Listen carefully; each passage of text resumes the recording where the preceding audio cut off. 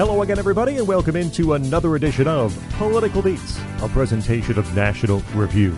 You can find us on Twitter at political_beats. We're also on Facebook. We ask you to subscribe to our feed. Why not? New episodes, Apple Podcasts, Google Podcasts, Stitcher, TuneIn, or over at nationalreview.com.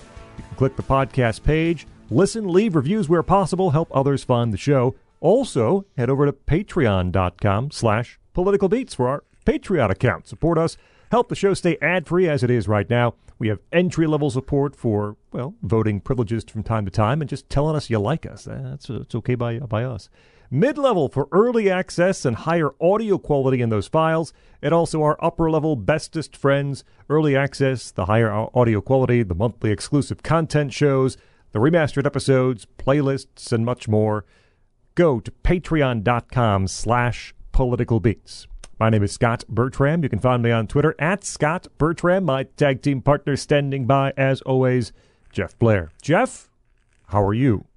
I'm doing fine. I am just reclining here on the couch in my purple jacket, my puffy shirt, my bouffant hairdo.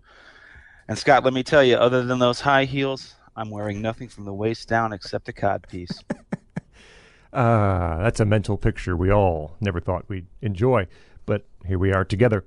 At Esoteric CD on Twitter for Jeff. Our guest is returning to the program after a successful stint. I just checked the date this morning, guys. It was 4 years ago. We've been at this a while. For Steely Dan. And now Eli Lake is back, contributing editor of commentary, a fellow at the Clements Center at UT Austin, and a host of a new podcast that will debut very soon on the Nebulous Network called The Re-Education with Eli Lake. And you can find him on Twitter, too. He is at Eli Lake. Eli, thanks so much for joining us once again here on Political Beats. Great to be here for a diminutive man and a towering artist. We're talking about Prince, and we'll get to Prince in a moment. We first allow Eli to let us know what he's all about, what he does at commentary, preview the new podcast. Eli, tell us what you're all about. Well, I was a longtime columnist with Bloomberg. I write about national security, foreign policy, politics. I have the cover essay in the current edition of commentary on how the world has changed after Putin's second invasion of Ukraine and what we should do to change along with it. I recommend it if you're into that kind of thing. And I'm looking forward to sort of launching my own podcast like you guys, since it seems like everyone else is doing it. And I am a big fan of podcasts. So may you have half the success that we have had. No, double the success that we've had. There you go. Eli Lake is here with us to talk about part one of 3 parts of a massively prolific artist, an artist that is one of Jeff's all-time favorites and Eli's all-time favorites. I am by innumerable measure the least informed person on this show today about our featured artists, but I'm willing to learn, much like Bill Murray and Harold Ramis in Stripes. We're talking about Prince, and we turn the floor over to Eli Lake once again. Tell us why you love Prince so much, how you got into him, and why people should care about this music he made. Well, I mean, I love Prince because he's probably one of the most important artists of modern pop, R&B, rock. I mean, he's a towering figure. I think casual fans don't realize how much he contributed to creating the sound of the 1980s, both in writing songs for other artists and the innovations on albums like Dirty Mind in 1999 and Purple Rain, that really kind of showed what you could do with computers in terms of making this music. And, his music it endures to this day. The range of what he's able to do is amazing. And I'll tell you the story of how I really got into him. I was born in 1972, so Prince is inescapable. I'm 10 years old when 1999 comes out. It's on the radio. Everybody knows about it. I'm 12 when Purple Rain comes out. It's part of the sort of background. But, after my first year of college, I had a summer job where I met one of my closest friends named Darren Spielman. And we were painting houses for something called College Pro. I don't know if that still exists. Oh, I remember those signs. They were everywhere. Yes. And we would have these debates as you're kind of, out there painting houses and stuff. And the debate, I would always, I was of the view that Stevie Wonder was this great artist. And he said, no, Prince is amazing. And by the end of the summer, I was sort of converted. Nothing against Stevie Wonder, incredible artist. But, he gave me this tape. It was called Prince on the Slow. And it was sort of a compilation of Prince's great ballads from For You to 91 is Diamonds and Pearls. And I just could not believe not just the performance, but this is somebody who was able to sort of write this many songs. And I just became a fanatic after that and dived into the catalog, and it's so richly rewarding. There's so much music, and even in after what sometimes is called his Imperial era, which I would say is from like 82 to 87, from 1999 to Sign of the Times, where I feel like he could read a phone book and it would be great. There's still great stuff on the albums that are kind of coming after that and before it. And there's so much music there. It's so rewarding that, I would say like he's just one of my favorite artists. It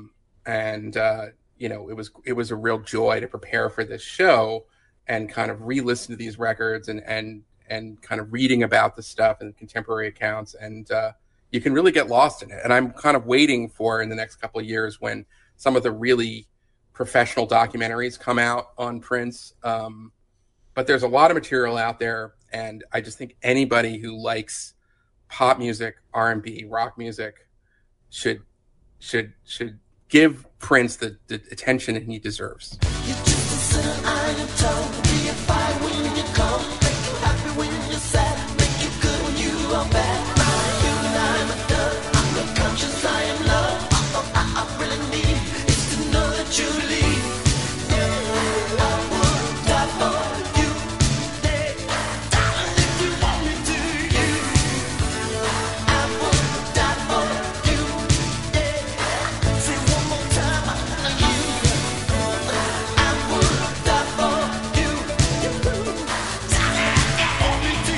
One of the funny things about finally discovering Prince and getting into Prince was realizing how much Prince I had already known and not realized it.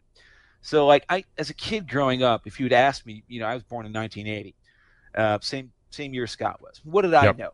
When Doves Cry, couldn't avoid it. 1999, the Little Red Corvette. Those were like the most delirious. Yeah, I kind of knew.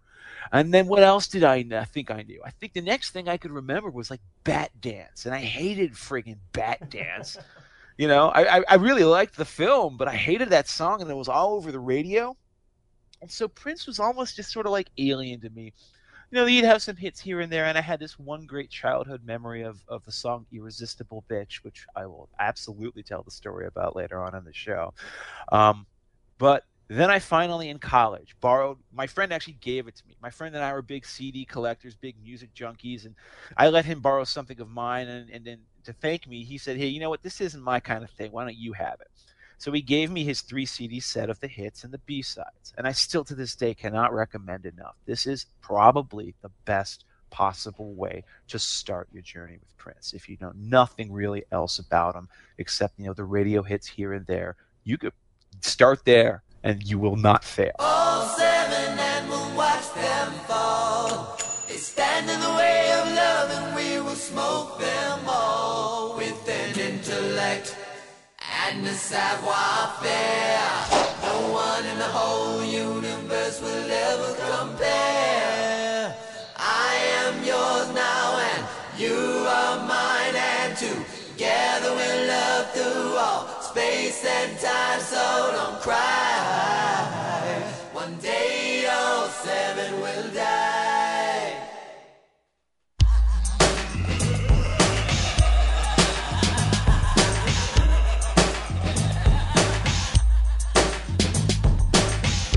All 7 and we'll watch them fall. And I didn't fail. I became obsessed with them. Started buying the albums, fell into the wild world of the Purple One, and then became, that as naturally I am, became obsessive compulsive. Because if there's any one artist who affords obsessive compulsive collection, It's Prince with all these outtakes, live performances, B-sides, 12-inch remixes, all of these wonderful, weird corners of his discography to explore. And what did you discover about Prince when you explored him? This is what made him most transfixing of all. You discovered a true artist in full, a Renaissance man, one of the last few Renaissance men in music who could really do it all. Maybe not in the same way that David Bowie could do it all. Like Bowie was like, he could write, literature and, act on stage and, do poetry. But Prince was a one-man band. He didn't need anybody's help to do anything. He had a fully formed conception of the kind of music he wanted to do, what he was capable of. And when he grew organically. He was never anybody's fool. He refused to ever be taken advantage of by anyone. And he kept that quality streak going for so long. I'd argue from like 1979 to say 1993. Gosh, I think that's his true regal period, if you ask me. I think there's maybe a dip here and there's a dip there, but the quality is so amazing. It was only last June when her old man ran away. She couldn't stop crying 'cause she knew he was gonna stay. It was 10:35 on a lonely Friday night.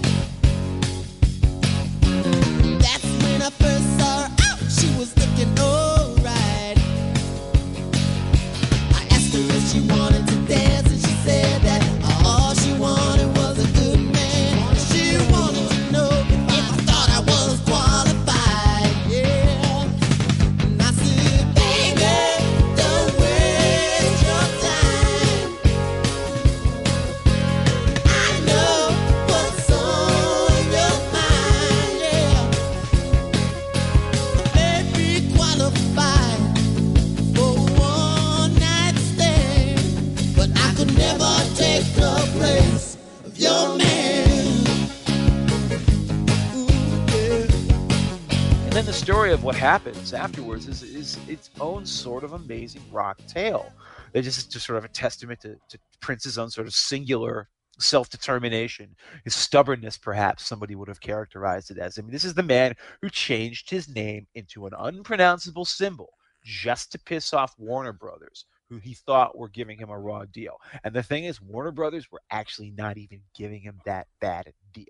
Prince was that kind of just very stubborn man who was so determined to do it his way, like Frank Sinatra, and he did. And because he did, he left music that plays in every genre. It's not just R&B, it's not pop music, it's not folk, it's not metal, it's not funk, it's not anything. It's just Prince music.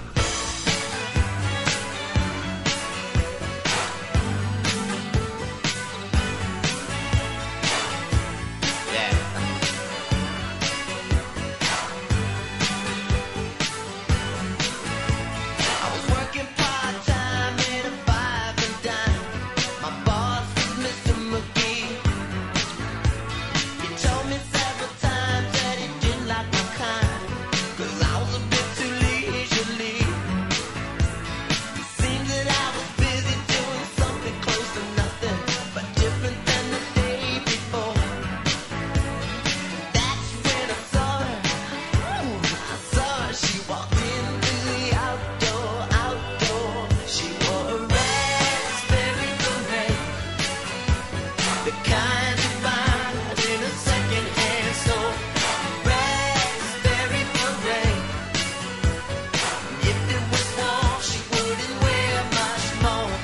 Raspberry beret.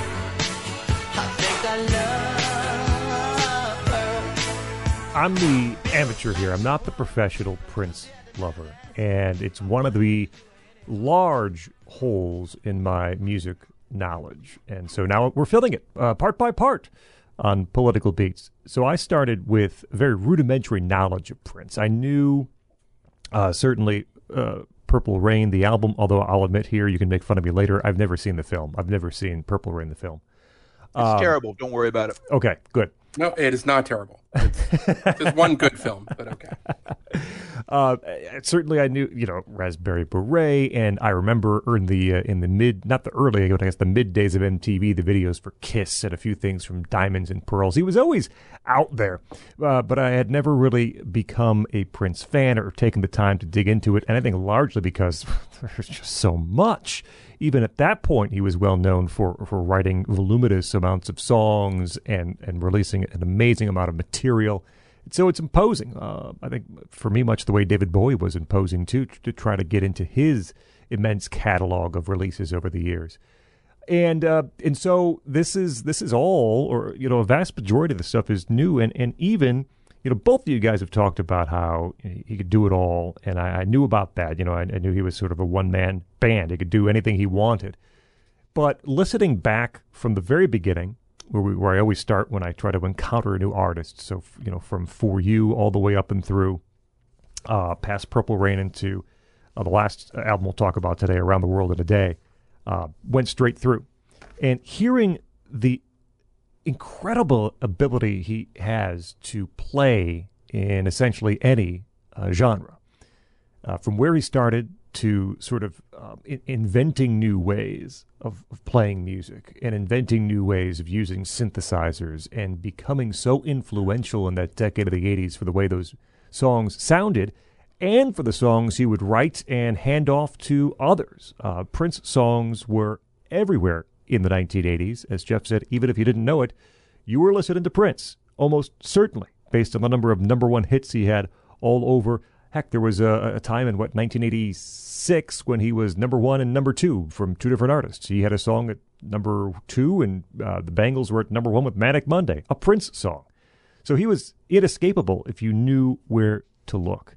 And I'm so impressed. I will not have anywhere near the information, knowledge, or hot takes of Eli or Jeff on this show, but I hope I'm able to convey how impressed I am by Prince and his output, certainly in this initial period of time where we go from, 1978 through 1985 or so. There's not a bum album in the mix. There are a few. Jeff has this theory, I won't steal it from him, about how Prince operates, through his career, and I think we see that sort of unfold at times during this early period as well. But there's so much to like here, and there's so many things. I'll keep my powder dry on mentioning a few of them. So many things that he does well, that he does better than almost anyone else in music. In this time that we're covering, or really in any time, he's an insanely talented songwriter, an insanely talented performer and musician, and it's a lot of a package that we have to unfold here in we're probably close to 3 hours today. Elevator break us down. No, let's go crazy. Let's get nuts. Look for the purple banana till they put us in the truck. Let's go.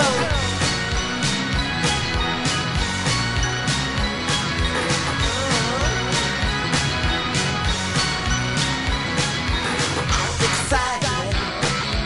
Don't know why. Maybe it's cold. All gonna die when we do. What's it all for? Better live now before the people come knocking on your door. Tell me, gonna let the elevator break us down. No, let's go crazy. Let's get nuts. And the other thing is. Well, I was going to save that take for maybe a later episode, so I guess that's where I'll leave it, the one that you were talking about. Mm-hmm. But, it really does help to locate Prince within a certain genre of child prodigies, because that's who he is. What's the biography of Prince? I hate getting bogged down in this stuff, but he is an interesting character, and very much, it seems to me, was formed by his childhood. So his father and his mother broke up when he was 10. I'm not sure what his mother did, but his father was a professional musician, and a very demanding one at that. A very talented one. I think he ran his own trio. It was the Prince Rogers Trio, which wasn't his name, but they sound like a cool name, so he decided to name his kid Prince Rogers Nelson. Everybody thinks Prince is like a stage name. That's his name. That was the name his dad gave him. And the parents split apart when he was 10. The mom got remarried. Bad relationship with the stepfather, and the other problem is that he had two notable qualities. One was that he was like 5'2", which is remarkably short for a guy. Everybody talks about it, and it is a notable thing. And the other is that he was a preternatural musical genius. The person he reminds me the most of is somebody that we've covered recently on the show, and that's Kate Bush. Very different backgrounds and upbringings, but a similar level of precocity in the sense that they were already basically able to write like complete songs and knew who they were and what they wanted to be right out of the gate. They didn't really need any help from anybody else. And the minute they were able to throw off any kind of like, oversight and just be their own person, they did. No surprise that both of them were fans of one another throughout the 80s and the 90s.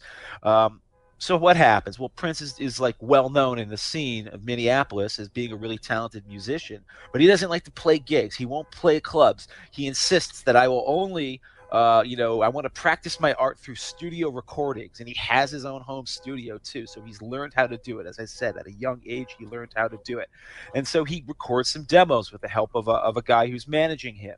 And then he sends them to L.A. and he starts a bidding war. Warner Brothers signs him. And how do they sign him? They sign him by basically they come to see him and he proves to them that he can actually do this. They say, like, everything on this record is me. Nobody else is playing this instrument. I will prove to you that everything is. I'm going to record a song right in front of you. And so he just laid down a rhythm track, no click track, just laid it down, 5 minutes of a steady beat, then lays down the synth, then the bass, then the guitars. And then by the end of it, he had a contract.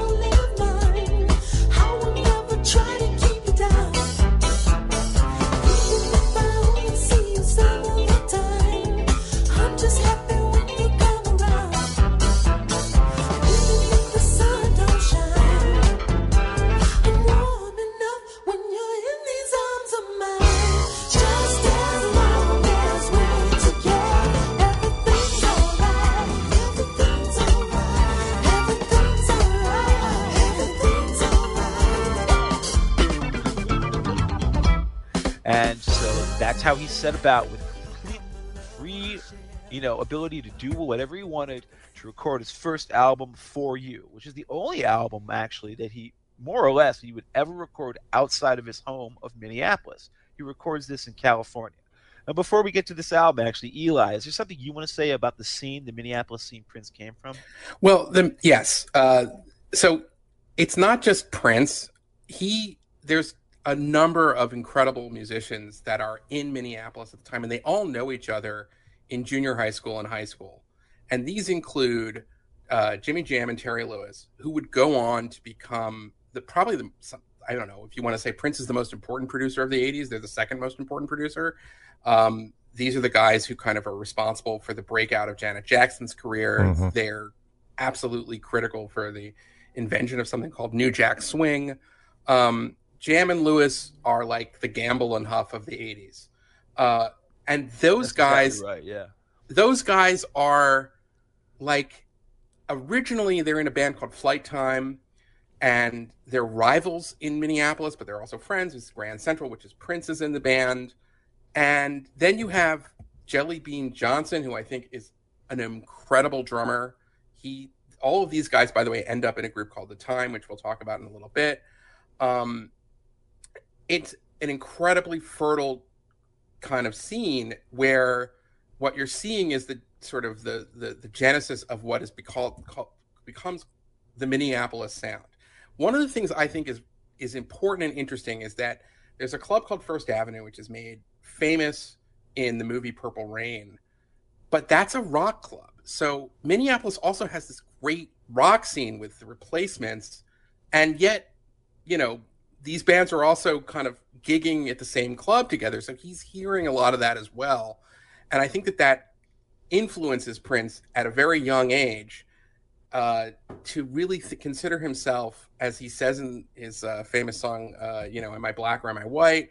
Am I straight or am I gay? Like, he doesn't want to be defined, and that's from Controversy, that is something that is a defining characteristic of Prince's music. And I think the first thing he said to the Warner's executives, I think it was exactly. like Lenny Waronker, who signed him, the famous producer. And Mo Austin, right. Yeah, and Mo Austin, he's like, I want you to know, I don't just listen to black artists, okay? I listen to all sorts of music. And he, right from the jump, even though this first album is a very kind of an R&B based album, he wanted to make it very clear, do not put me in a box. That's right. And he's 19 years old and he's saying that. And he's an unproven artist who has a $180,000 advance in a 3-record deal. The chutzpah, for a 19-year-old. Well, that's the classic joke though about For You, is that he had a $180,000 advance for a 3-record deal to record all 3 records, and he blew all of it recording just the first record. Yes, amazing. And by the way, it turned out to be the best thing he ever did, because we'll get into it once we start talking about For You. But the point is that he knows who he is, at age 19. He knows exactly what he wants to do. He is not intimidated by anybody. And the amazing thing is that Warner Brothers, contrary to what we, the sort of narrative of the 1990s, Warner Brothers totally supports him.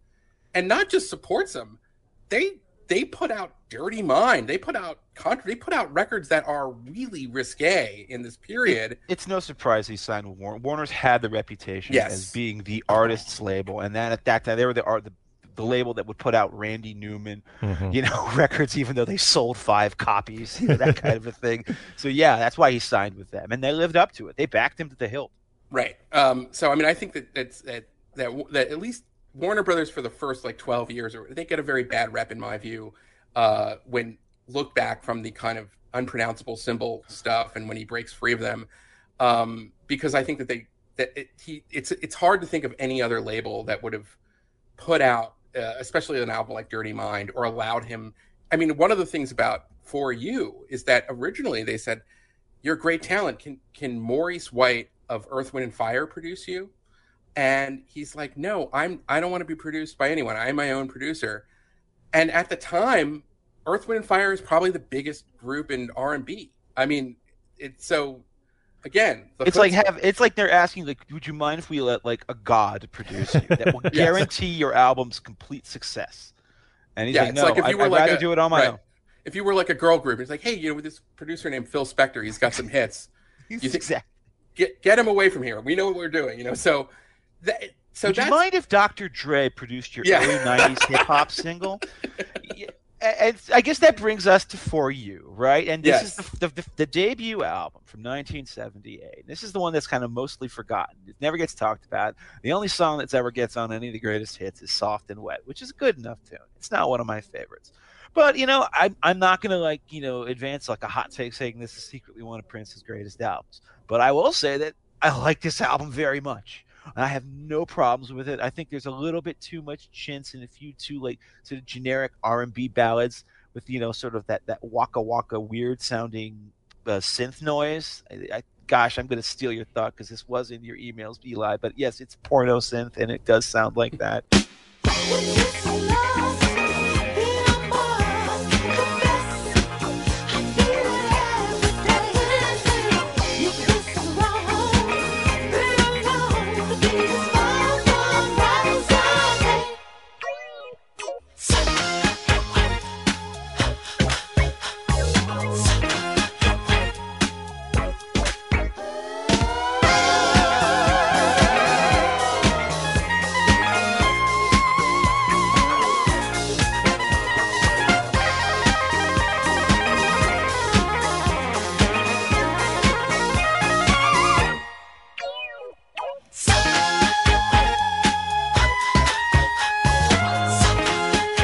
It's a very interesting sound that you just don't hear on a lot of other records of the time because Prince bought state-of-the-art tech with his money. But yeah, I like this album just fine, even though I don't think it's incredibly distinguished. Eli, what were your thoughts on it? Okay, so a couple things. I could start with the flaws, but I want to start with the gems. In my view, Prince's balladry on this album is fully formed, in the sense that there are 4 ballads if you count For You, the opening, which I want to talk about in a minute. We're talking about So Blue, Crazy You, and Baby. All 3 of which I believe are part of the Prince canon. And, I think he ends up doing better ballads later. So saying that what's to come is better than For You is not a takeaway from For You, but I feel that this is the Prince sound. I think Crazy You and particularly So Blue are gorgeous performances. He achieves a level of intimacy on these songs. The lyric writing is not as good as what we're going to get in a few years, but I don't care because the performance is so great. And I love the kind of melding of the acoustic intimacy, and there are these sort of weird synth-like effects that he puts to very good use that can go very wrong. And I would say songs like So Blue, Crazy You, in particular, give us a glimpse of what I think is his most underrated album that will come out 20 years later, called The Truth, which is that style. I really love it. So those are the highlights.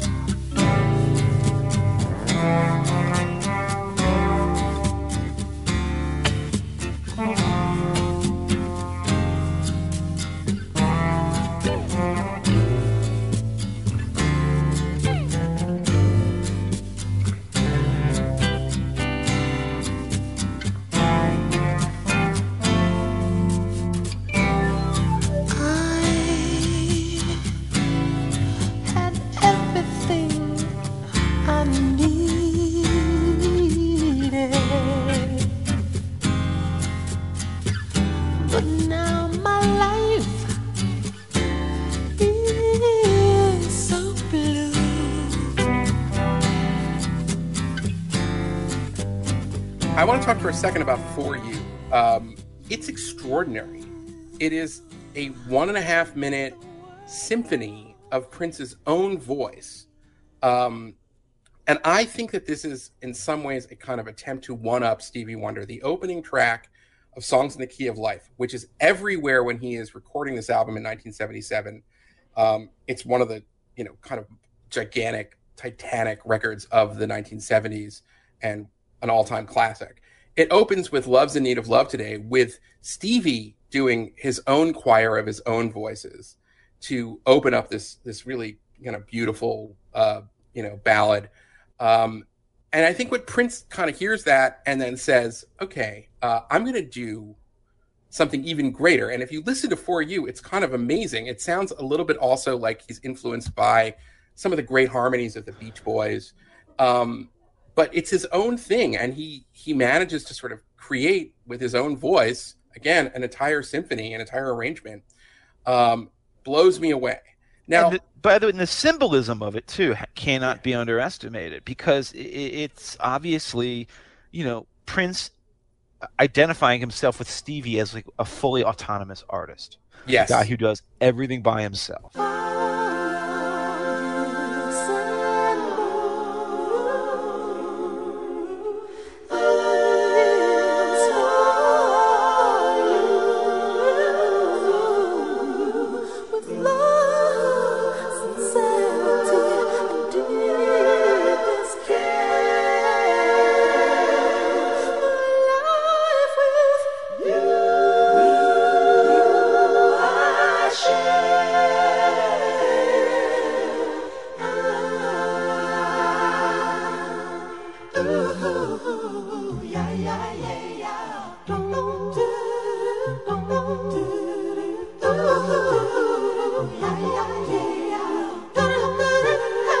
That's what made Stevie the person that Prince, at this young age, so arrogant to think that I am worthy of following in the footsteps of Stevie Wonder, the guy who had just done like talking book intervisions, fulfilling this as first finale and then this.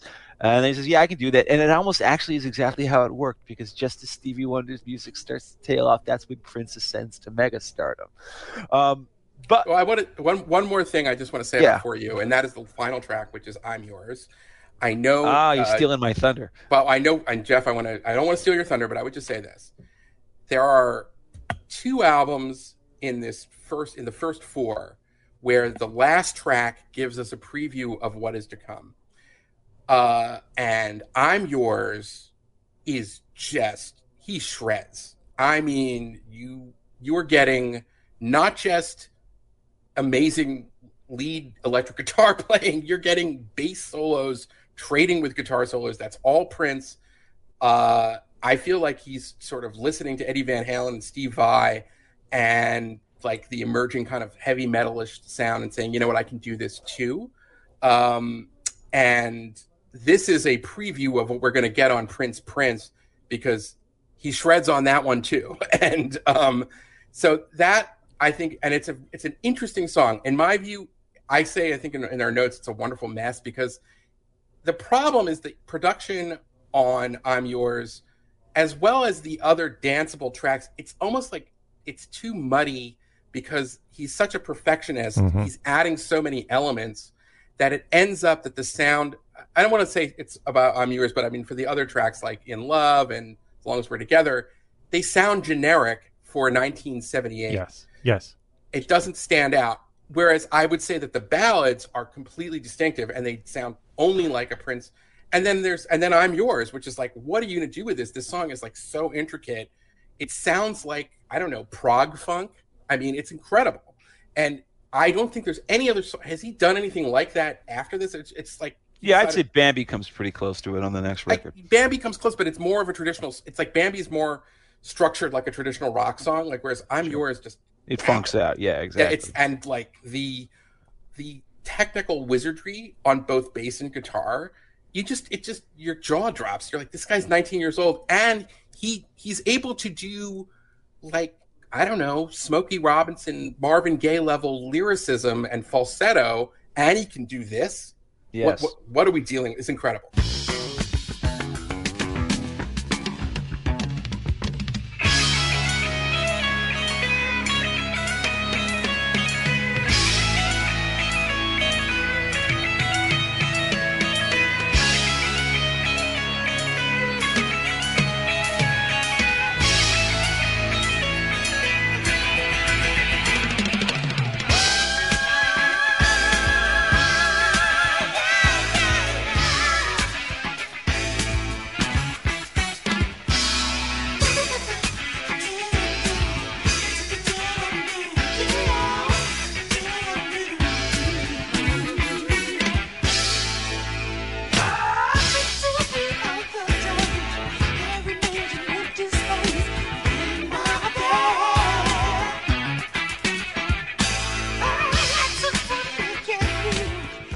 And also the fact that this is in the era before the drum machines. Once the drum machines come in, his job becomes much easier. But at this early date, he's simply laying down. He sets a metronome on, and he'll just play for 5.5 minutes or however long he thinks the track needs to be, and then start laying down the rest of it as a bed, piece by piece. That is just an incredibly hard way to work. You have to be a master craftsman. Your beat has to be perfect. You can't be stiff. You can't be loose. It's a very difficult thing to do.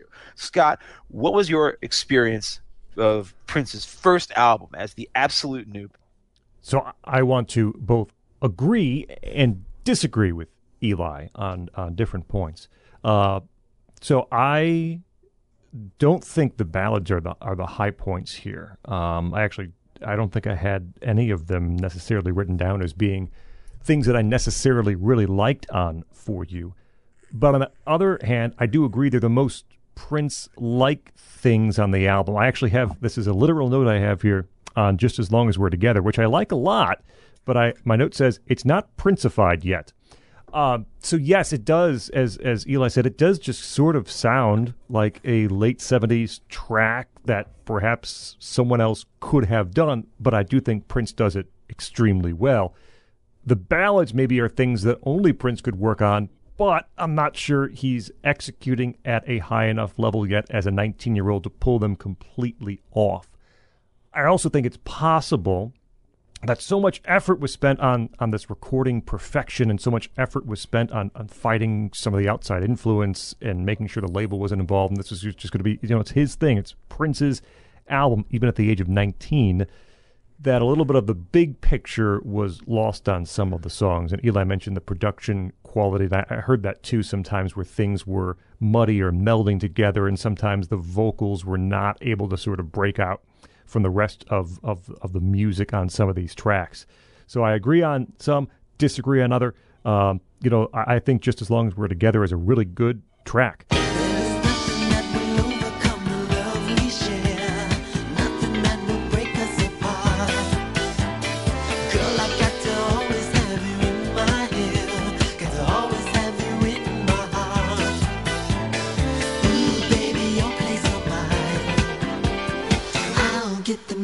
Baby, you bring the wine.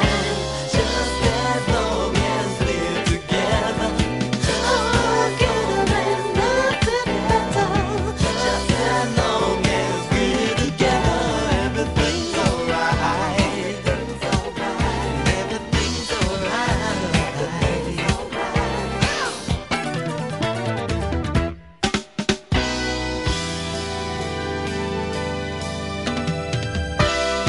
Soft and Wet, I'll tell you this.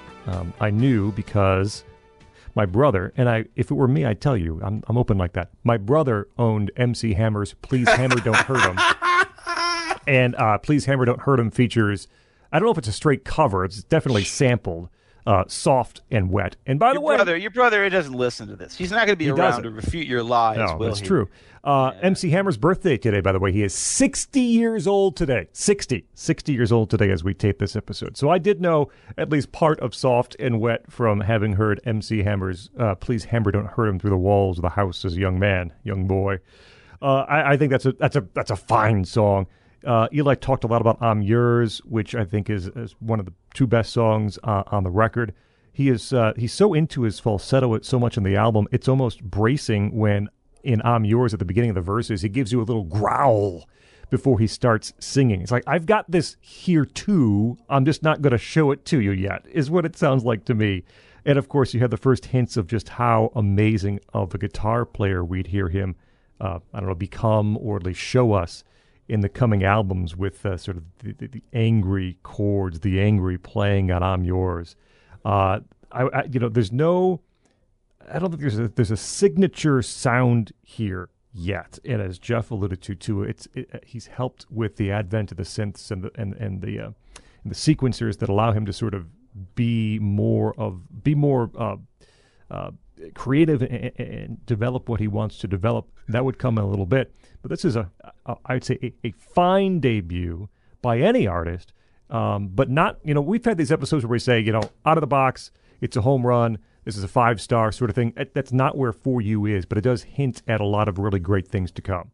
Well, actually, I'll tell you what is a 5-star, 10 out of 10 album. It's not his debut. It's his second album. It's the self-titled album, Prince. And it boggles my mind. It blows my mind, frankly, that this album isn't spoken of as highly as, some of his more famous works, like 1999 or Dirty Mind, for that matter. People often just say that, it's Dirty Mind where Prince becomes sort of like this, crazy, daring, sexy, avant-garde freak guy who would conquer the country.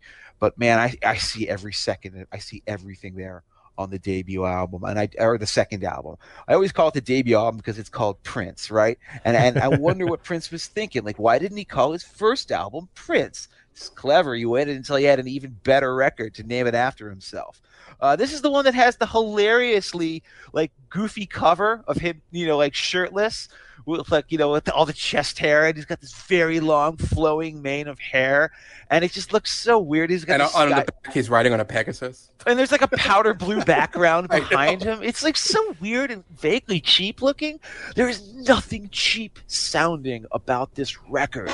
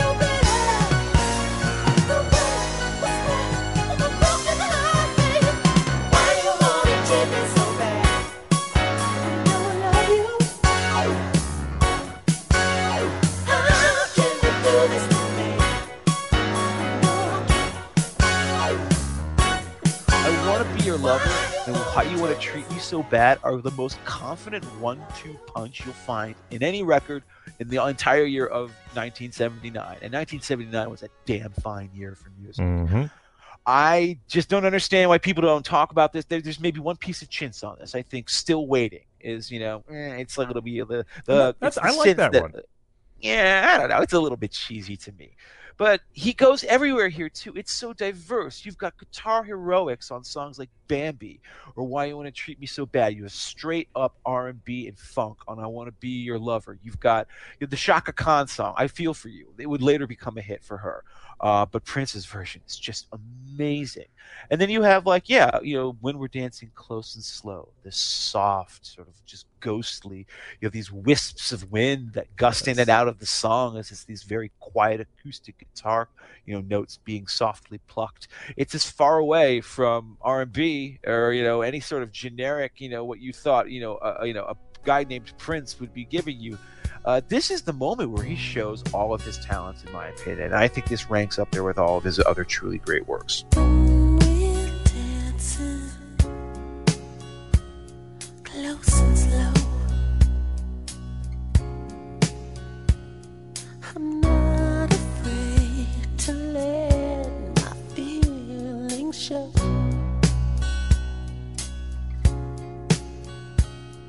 I want to come inside of you. I want to hold you when we're through. Can't you feel my love touching you?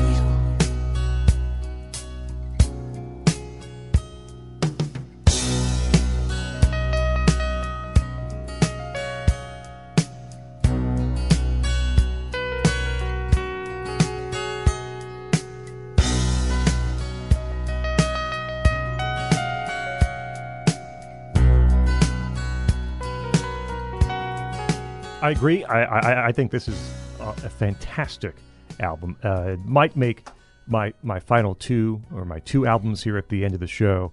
And it's, he's still just 20 years old putting all of this together.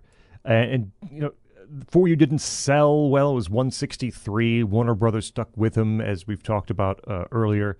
And so if he were to intentionally go into a lab and craft, which he essentially did, I guess, and craft a chart-busting hit, he could do no better than I Want to Be Your Lover, right? I mean, and that's the one that sort of that really breaks him. It's just a perfect slab of, funk, dance, rock that would appeal, cross formats and across different audiences across the country. It is just a fantastic song. I need your love, babe. That's all I'm living for, yeah. I wanna pressure you, baby, but all I ever wanted to do, I wanna be your lover. I wanna be the only one that makes you come running. I wanna be your lover. Turn you on, turn you out, all night long, make you shout. I love her, yeah. I wanna be the only one you come for. I wanna be your brother. I wanna be your mother and your sister too. There ain't no other. And as Jeff said, the follow-up, the 1-2 of Why You Want to Treat Me So Bad, also is outstanding. But deeper into this album, look, I'll defend Still Waiting briefly in the way that I understood it when I listened to the album, and that is, we talked about how he's sort of genre hopping from funk to dance to disco to rock to ballads. I think Still Waiting is a country song. It's a country song. That opening little lilt, the roll of the guitars into it. The synths are sort of twisted enough to sound like that strain of a pedal steel guitar. The lyrics, he's still waiting for love to come around. By gum, I almost hear it. He spends some nights a crying, some days a trying. I mean, that's an effort at sort of crafting this sort of country song. I think maybe not intentionally, but the way I hear it, the way it comes off, and I think it's really effective. I like Still Waiting. Still waiting, I'm waiting for that love. Still waiting, I wish on every star above. Still waiting for the love to come around. Oh, love, waiting for the love to come around.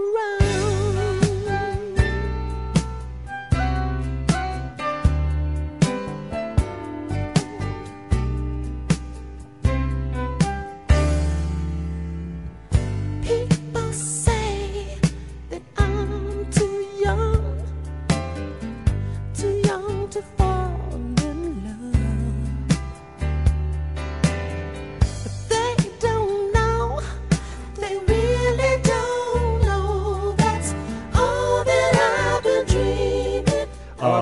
This is the beginning of Prince being able to get some really fantastic double entendres into Yes. the top of the charts. With Yeah. "I Want to Be Your Lover," I want to be the only one who makes you come running. The only one you come for. I want Yeah. to be. Well, he Second does time. both. Yeah. I Yeah, want to yeah, be right, the only right. one who makes you come running, and I want to be the only one you come for. Hey, such an innocent sentiment. How could you?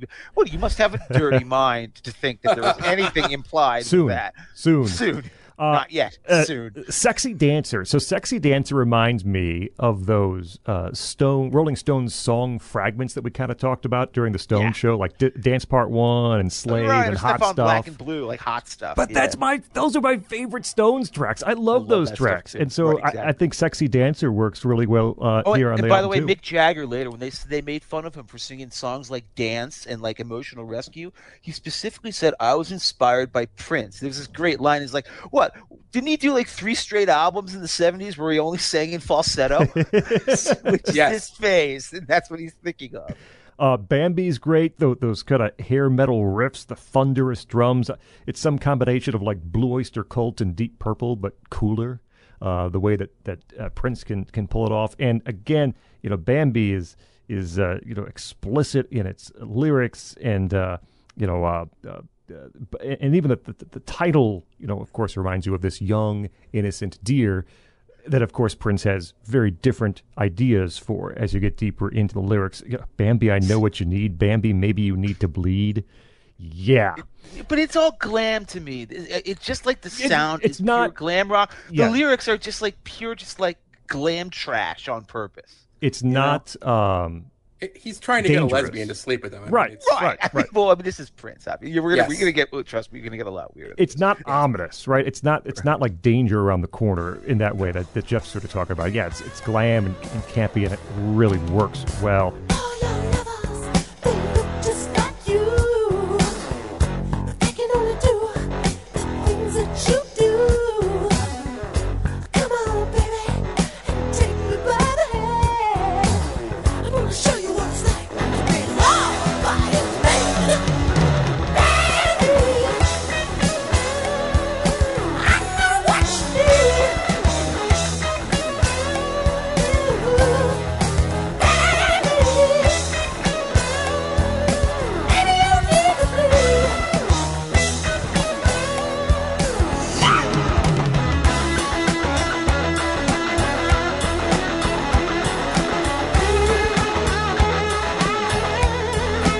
Up and Down. I mean, this is an outstanding album.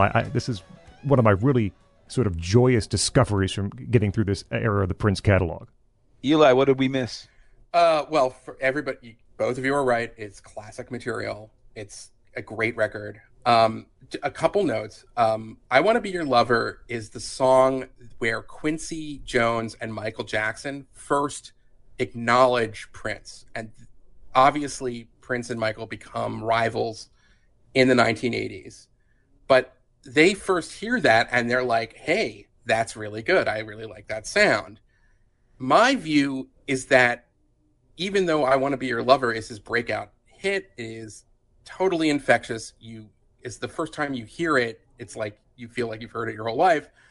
I think Why You Want to Treat Me So Bad is the superior single. And I think you're right. I just think that's a perfect kind of pop R&B song. it's got everything that Prince is doing kind of all jumbled up together. The guitar playing on it is great. It doesn't go on too long. The rhythm playing on that track is phenomenal. I'm a huge fan of Why You Want to Treat Me So Bad. I like all of the ballads on Prince. I think I probably dissent from you guys in that I prefer So Blue, Crazy You. I prefer For You's ballads better than When We're Dancing Close and So, With You and Still Waiting. But that's, we're choosing between two great, they're all really good. For me, the standout track is the closer. It's Gonna Be Lonely. Yeah, it's a good one. That is just a phenomenal track. It, I think, is the first time we're really seeing the depth of the kind of emotional vulnerability of Prince. The multi-tracking of his vocals are subtle but brilliant. There's like a corral of like 5 princes all singing that, that big final note that they hold, that yes, at the top, and it just it's so good. He sounds so great singing with himself too. He really does. Baby, don't go.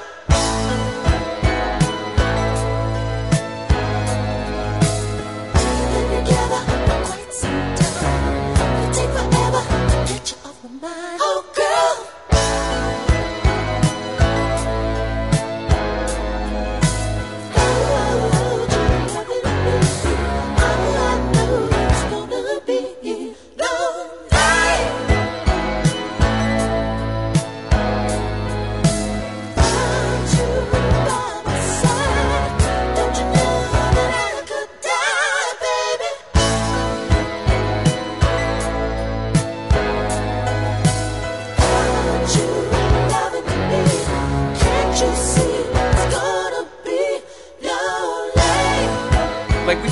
So Prince isn't the first person to kind of do this stuff. I mentioned Stevie Wonder, Marvin Gaye, on "I Want You," and he kind of reinvents this game in terms of just creating symphonies of his own voice. But Prince does it in a really distinct way, and I feel like "It's Gonna Be Lonely" it's his unique stamp. That's Prince music. So, the consensus opinion among critics is that the next record, which we're about to talk about, Dirty Mind, is where Prince really finds his voice. I feel like he's finding his voice on It's Gonna Be Lonely. And then it's off to the races. The only other thing I'll say about Prince is that because Prince blew his advance for almost all of it on For You with all of these synthesized, the state-of-the-art synthesizers, 1978, it meant that when he was doing Prince, it had to be much more stripped down. And that was a great thing for him because the stripped down sound of the early Prince that's his voice. And, so it turned out to be this kind of, that whatever you want to say, like he made a mistake maybe with For You by overproducing it and blew his money, but it was good that he had less money because Prince sounds so much cleaner. And you can just tell it's a huge leap. Because he does begin to strip things down, and that becomes the signature of Prince's sound for the next 2 records. But you begin to kind of hear it on Prince. And so that's the other thing, is that one of the reasons why I think this is the superior record to For You is because he doesn't have that cushion of, as much studio time as he wants to kind of tweak everything and make it absolutely perfect. And he kind of strips it down to its bare bones, and it sounds great.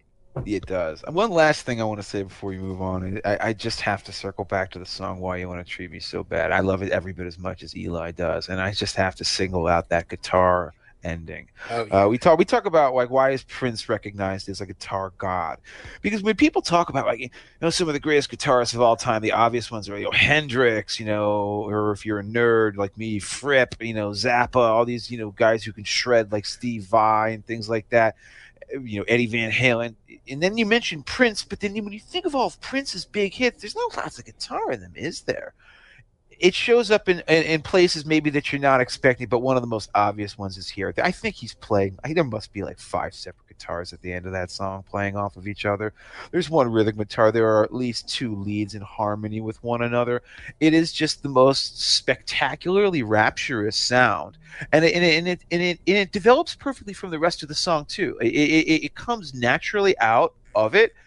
The guitar solo feels like it emerges properly from the ending of the song, and it never feels like it's too long for 1 second.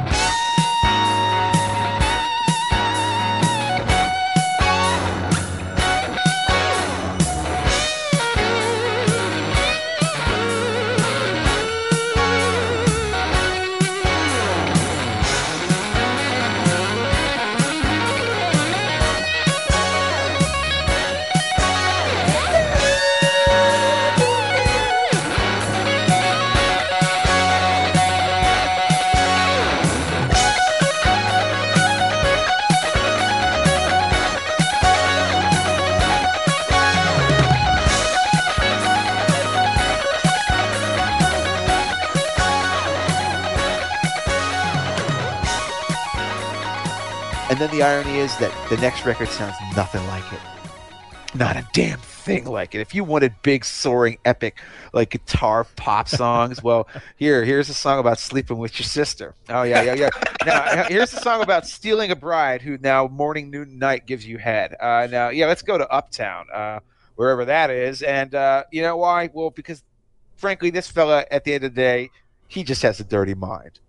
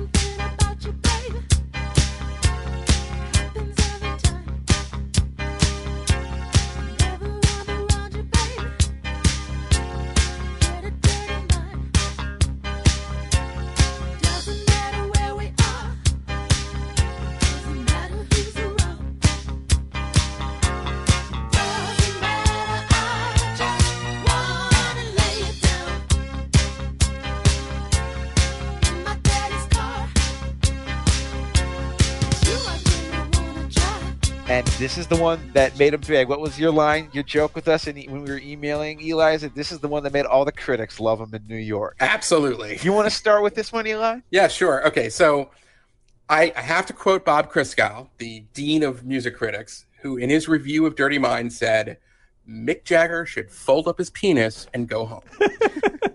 Because this record is just pure, dirty sex. It is great. It's a perfect record. I mean, like, if he just kind of petered out after this, he would still be a great artist because Dirty Mind doesn't have a bad track.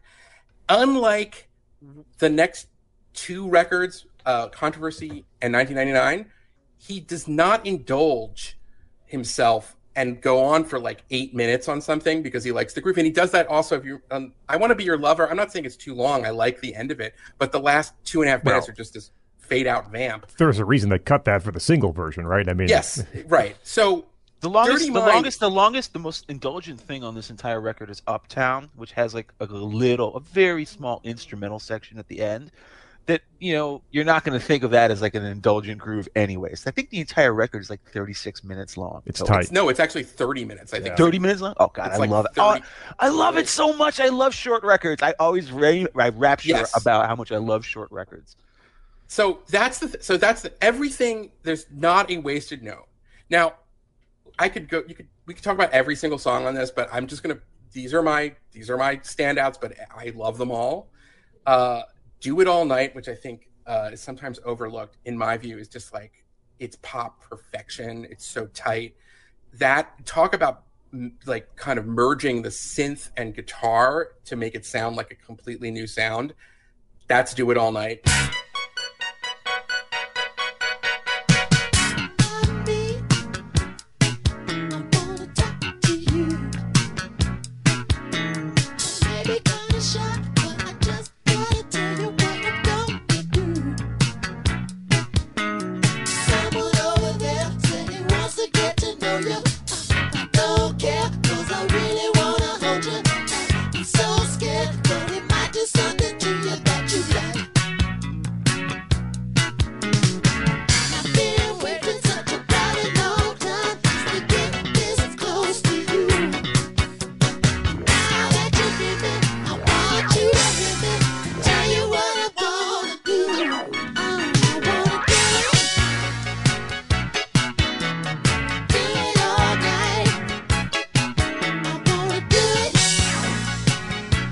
And then the ballad, Got a Broken Heart Again.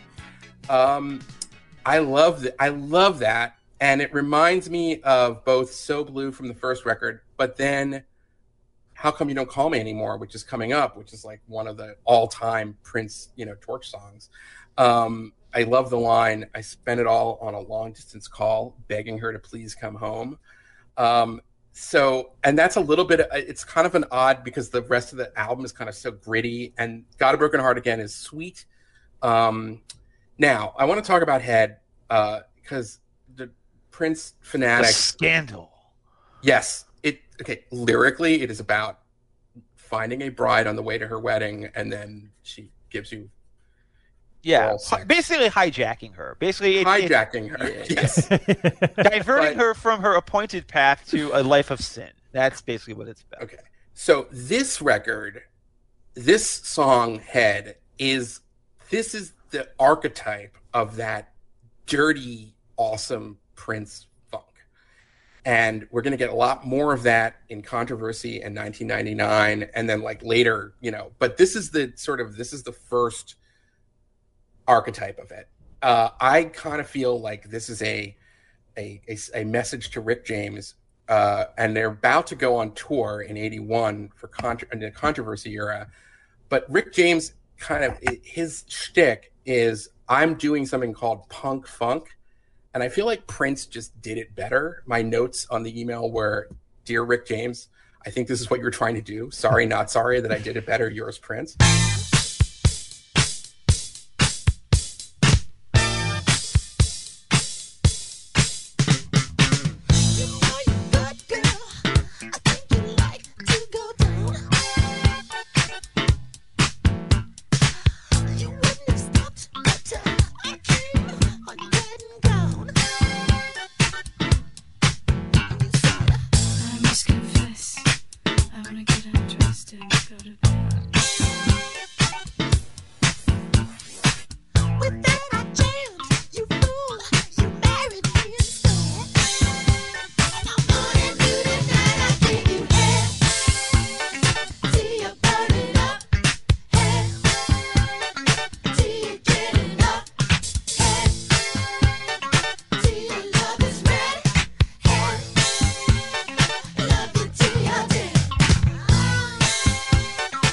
So Head to me is like, he's in conversation with Rick James, and he's already at like age 20, 21 or whatever, doing it better.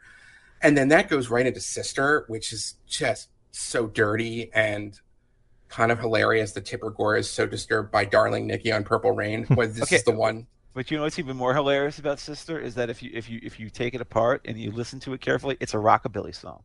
Yes, no, it is, and that's the other. It's not like not funk at all. It's rockabilly, straight up. Yeah, but I mean, it works. It's like, I hate to say it, it's like I don't agree with the lyrical content of that. It reminds me of the Guns N' Roses song "One in a Million," which is a horrible lyric, but it's a good melody. We talked about that on our show. Yeah, it's like, well, I don't know what to say. It's good music, and then the final track, "Party Up," what he calls revolutionary rock and roll. This is the song that he played on Saturday Night Live in his huge appearance there, which he ends with the entire band running into the audience. It is a totally subversive song that starts off and you think you're just listening to a party funk jam. And it's one of his most political songs he's ever written, because he is basically calling for military defections and civil disobedience in the army, ending on that chance, like you're going to have to fight your own damn war. I did a little research because I originally was like, what is he talking about? There's no hot war at the time. He records this in 1980.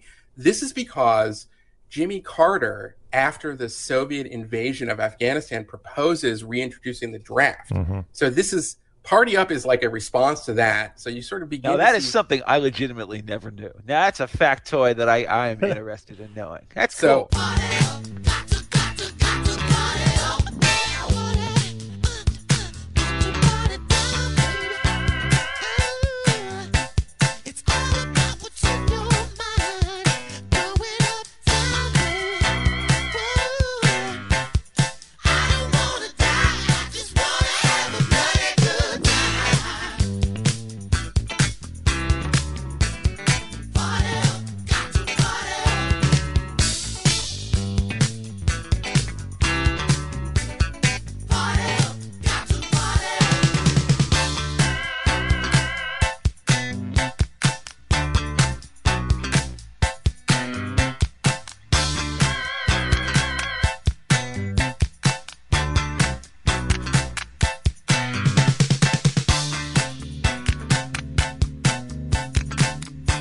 this is the first kind of political song, and like I'm Yours into the guitar thrashing of Prince.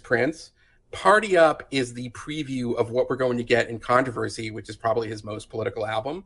But I love every song on Dirty Mind, and Party Up, what a great way to end it. And it's like one of those records where it's like so good, you just want to, like, as soon as it's done, just go back to track one. You just want to, like, listen to the whole thing again. It's amazing.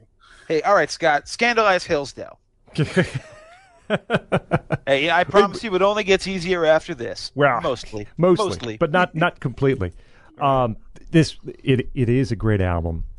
The way it begins, Eli spent a lot of time talking about the second half of the record, and I'll probably leave most of that for Jeff to pick up too. Although I do have one big thought about it. But the first two songs on this record are so good, and Dirty Mind, the title track, which starts it off, it just sits there and pumps for 30 seconds. Like, what is coming? There's foreboding. It's just this throbbing, robotic funk until the song kicks in, and then you have this amazing piece of both dirty funk music and that organ line that Dr. Fink provides. Innocent, actually, relative to the rest of this album. Well, it's the most innocent song on it. It's just it's a perfect little organ line that really that doesn't leave your mind. As much as Prince did it needed that line to become sort of what it was, and indelible. And then When You Were Mine, the second track, is this almost like power pop number. We'll mention, at least I will mention it a few times. I think it might be mentioned again, influences and where Prince is getting some things. And this is the first time, and there's more on Controversy too, where I really hear such an influence from Fleetwood Mac and Lindsey Buckingham specifically, and Tusk specifically.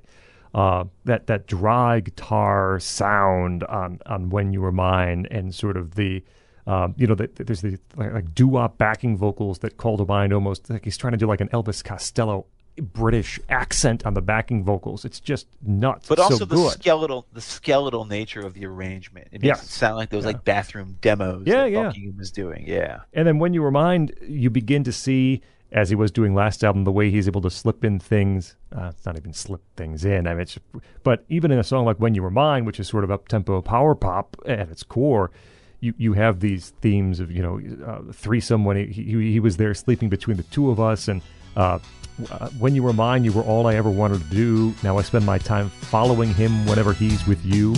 You were mine.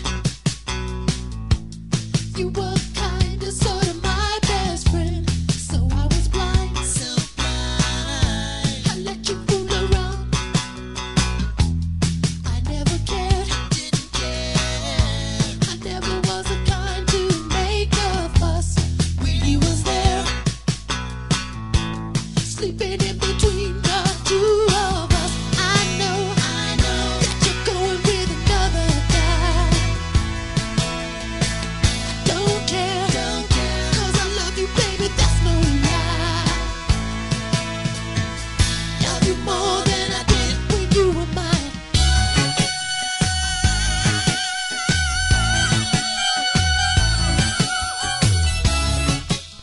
And it would only get more dirty or more graphic on the second half of the album with the songs that has been talked about. One of the key sounds from this album is the way, he's still singing almost exclusively in that high falsetto voice, and the way that high falsetto, that upper register, plays against what has now become this hard, smooth, flat instrumentation throughout Dirty Mind is really an interesting juxtaposition.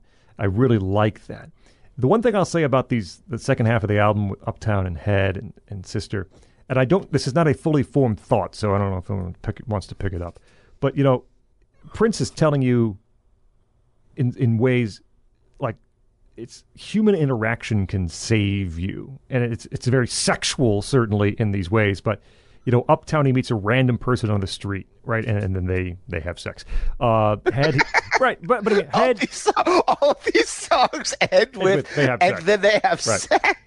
But it's like the punchline. Head is the same. Head, he meets, this woman who's off to the wedding, and they find each other. And sister is the sister comes in and shows him how to have sex. But there's something. I don't know if there's something there. And again, I'm not the Prince guy that you guys are, but something there about the way humans interact with themselves and how they're able to teach each other and maybe save each other and bring each other to a higher plane of existence. Again, it's not a finished thought, but that's what I kind of take away from the second half of the album, in addition to just the raw sort of lust and animal attraction and all the sex. As Jeff said, they all end, and then they had sex. But yes, I mean, that's what I get from the second half of the album in some way.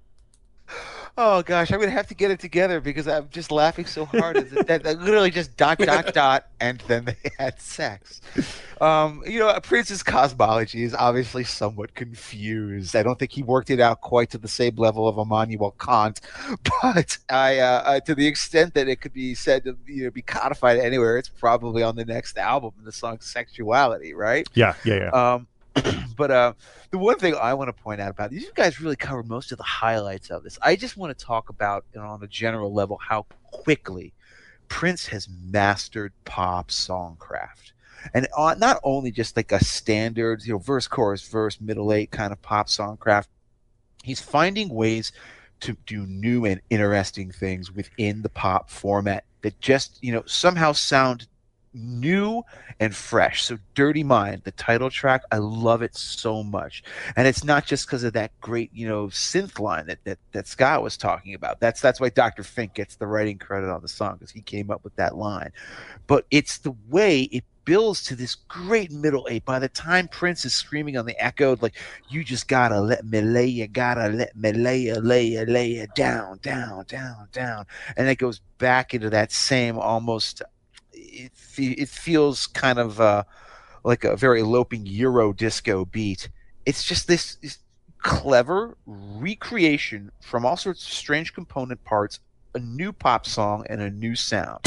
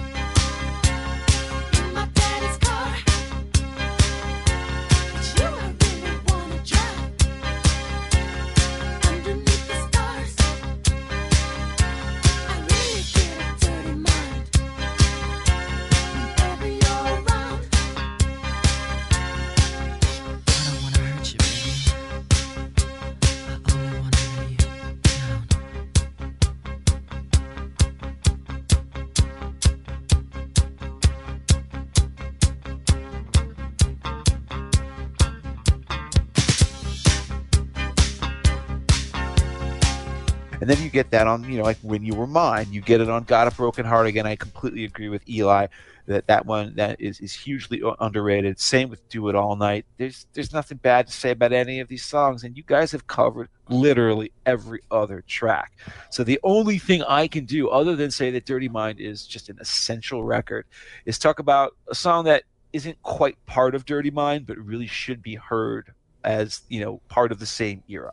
And it's the only non-album single I think Prince ever released. There may have been one like in his late era career that I'm not familiar with, because I don't know that part of his discography as well. But it's a song called Gotta Stop Messing About. And you can find it on the B-side set of the hits B-sides release. And it's just been sort of consigned to obscurity because it didn't chart, but this song is amazing. This song is everything about the sound of Dirty Mind and then what was about to become controversy, all folded into one, and it doesn't sound anything anymore like R&B or soul or black music. In fact, this sounds like spastic XTC post-punk. And of course, therefore, because I'm a nerd who loves spastic XTC like post-punk, I've always loved this song, so I just had to single this one out. This is what led me to comment in our email thread. This one, and then I Could Never Take the Place of Your Man, which you shared with us as well. Which is from this era. Right. Same era. This is what led me to, there's an alternate reality in which he doesn't stop going down that path and somehow becomes like this amalgam of like the nervy twitchiness of early Elvis Costello combined with the studio prowess and cocaine ingestion of Lindsey Buckingham, and does these weird, I mean, he's going to do weird, wonderful things, but does these other weird, wonderful things throughout the 80s. He absolutely could have just followed that path and done something totally different and been totally successful.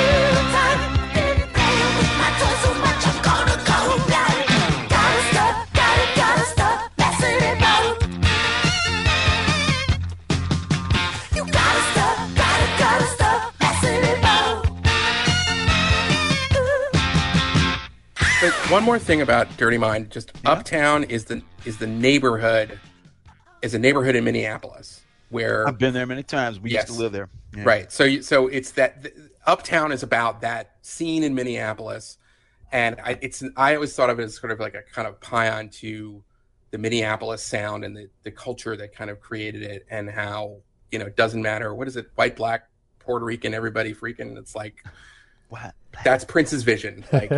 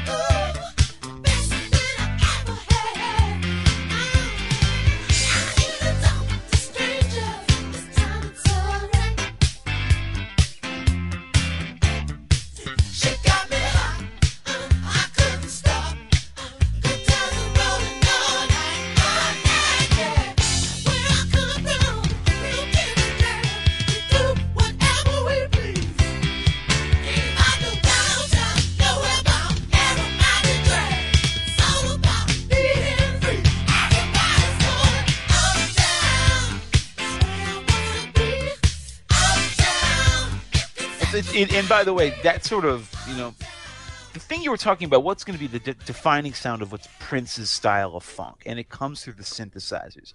There's a squiggliness to Prince's use of synthesizers. They never hold a straight tone, it seems. Sometimes they always have a little vibrato or a twitching.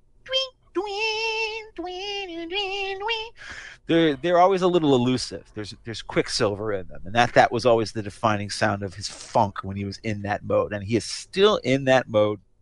Come 1981. Just a note on your point about the Prince funk.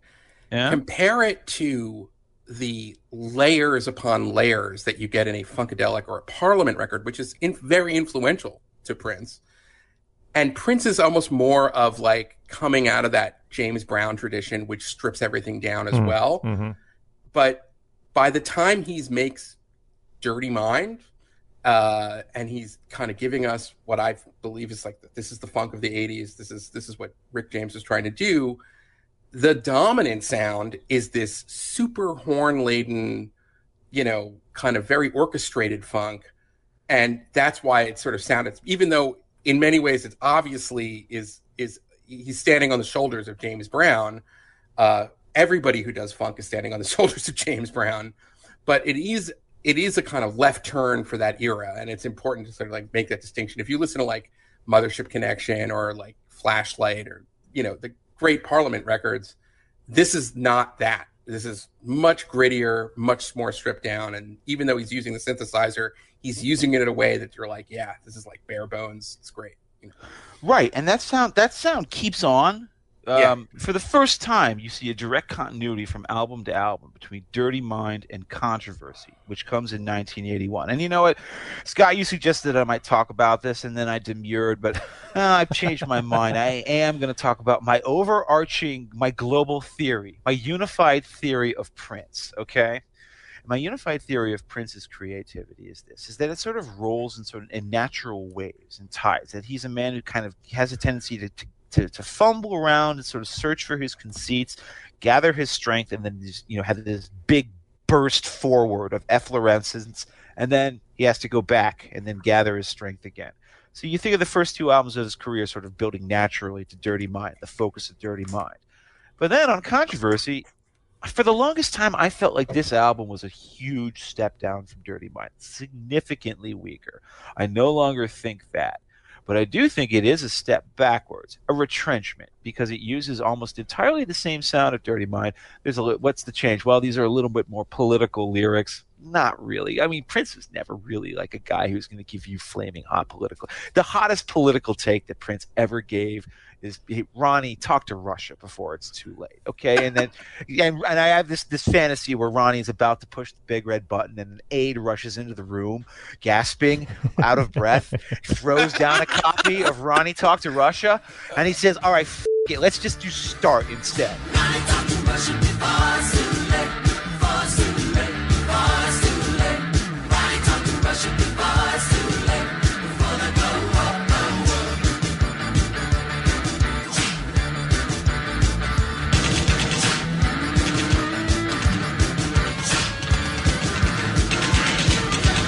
Go to the zoo, but they can't figure real us. Can't figure real us. Left figure real us. Go to the zoo, but they don't figure real us. We wanna blow up the world. And so Prince saved the world, but that's about the level of Prince's political engagement, right? It's not like it's something that really, it demands your attention the way, say, the Clash do or Billy Bragg does. The music, however, it does seem like it's a bit of treading water before what's going to be the next big breakout. I think that's made me be unfair to Controversy over the years. There are a couple songs on here I hate. I know Eli and I are going to go hammer and tongs over one of them. But I think it also has probably never helped that Controversy begins with the best song on the record. The title track is amazing. I consider it perfect. It's the full length 7-minute version is the one you want to hear, where Prince is rapping about how he wishes that we were nude all the time. People call him rude. That's the best song, and then everything after that is just not nearly as good. So I don't know. I think, Eli, you have a strong opinion about this one.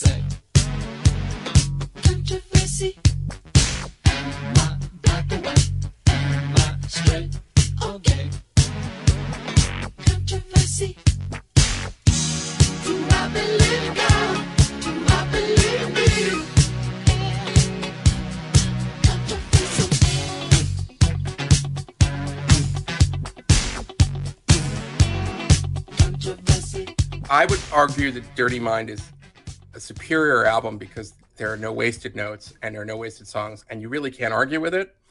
So if the argument is just Dirty Mind versus Controversy, yeah, Dirty Mind is like one of the greatest records ever made. What are you going to do? But Controversy is great in its own right. And I will just go through.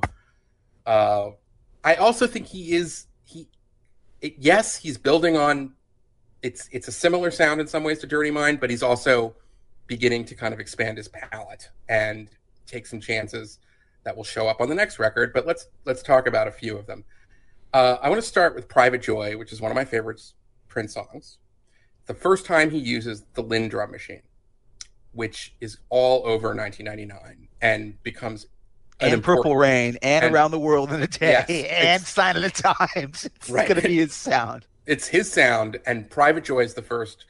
Private Joy could have been a kind of like 3-minute little pop song, and it would have been fine. But the last minute and a half is what makes it, like, it gets to the stratosphere and one of the best Prince songs in my view. And again, this is a very catchy pop song. And then he decides, first of all, he starts singing in the end of it, in the last verse, where he says, I strangled Valentino. He's been mine ever since.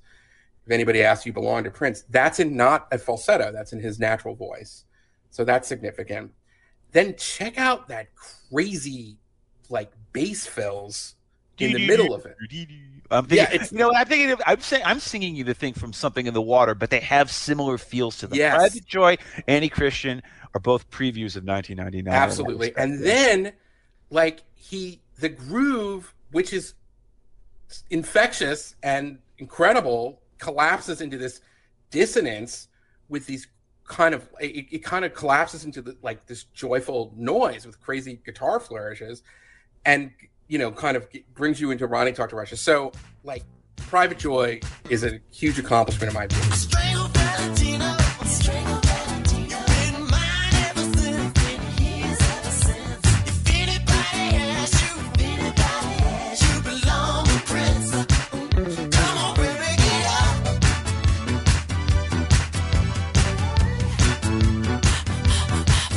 Get up.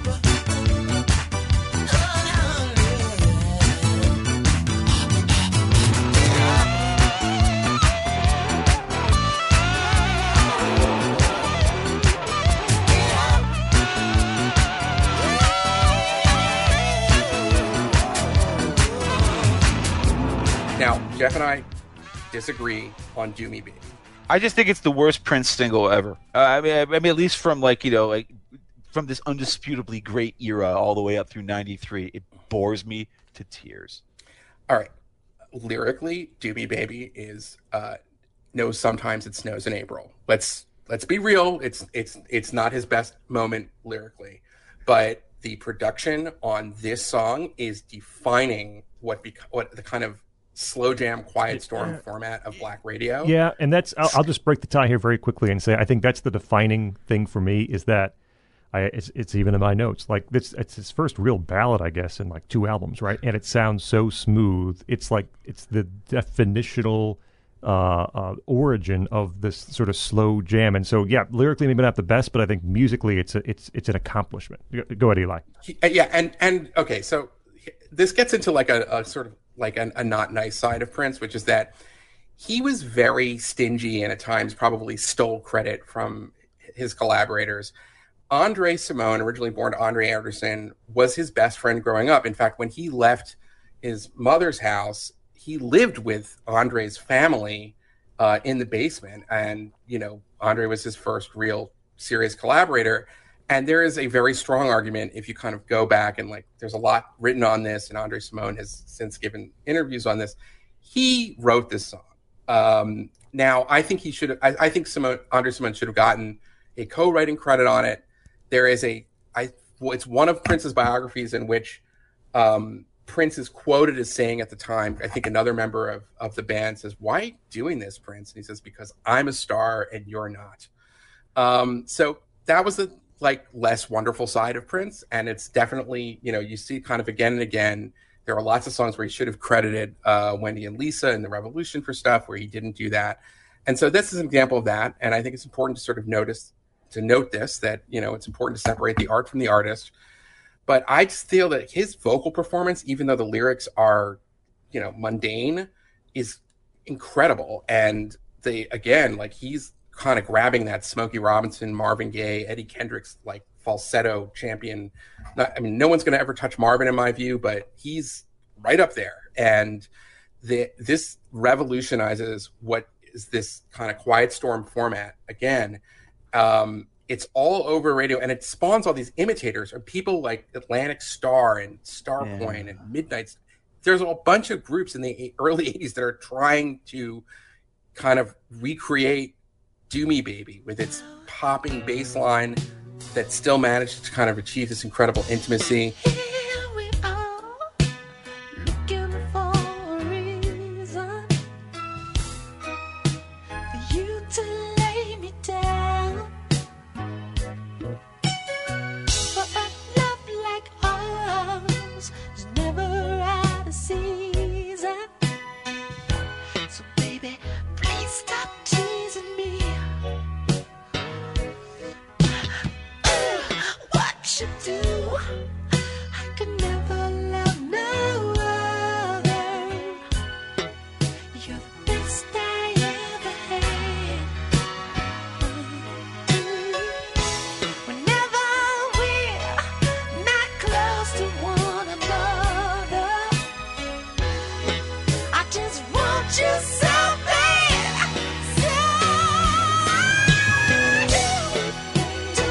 And then finally, I would just say there has been orgasms on records before, such as Donna Summer's Love to Love You Baby is the kind of classic. I don't know that there's ever been quite an orgasm. I mean, like this, the legend is that when he recorded Do Me Baby, he brought in candles and all the See, stuff. this is the part of the song I just find so ridiculous. It is ridiculous, but I just would say this. If you don't have Do Me Baby, I think Do Me Baby is the first step to getting Adore, Slow Love, Crucial, Insatiable, all of these like very sexual, brilliant Prince like slow jams.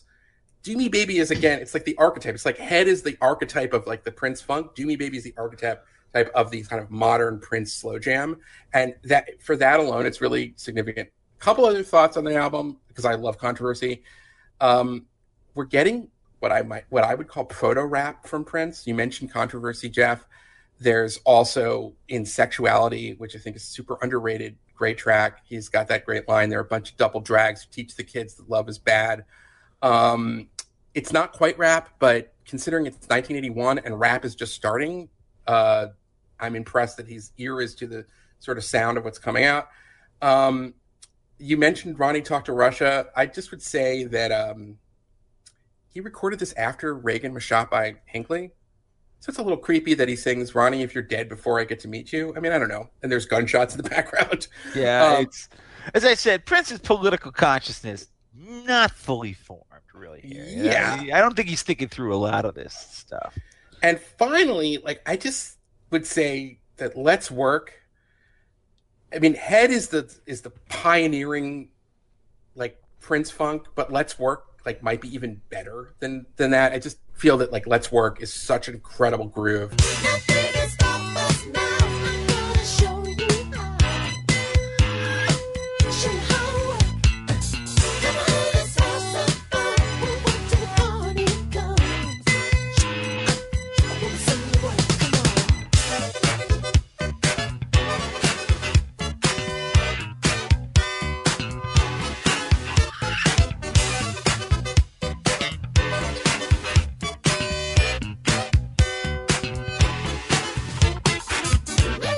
Turn you on. I'm working all night long. Another FU to Rick James, who in the controversy period, Prince's band is opening for Rick James, and depending on who you're reading, they're kind of blowing Rick James off the stage. Rick James accuses Prince of stealing his moves and stealing his sound because like Rick James is a massive egotist, as Prince is. And then at the end of the tour, Rick James steals... We all saw Chappelle's show. We know what Rick James is like. Yeah, right, exactly. Rick James steals Prince's synthesizers, steals the ARPs and the Oberheim, and then he sends him a note because he uses it for the Garden of Love record saying thanks for the sounds, because Prince is like programming all these sounds. That's why they sound so distinctive.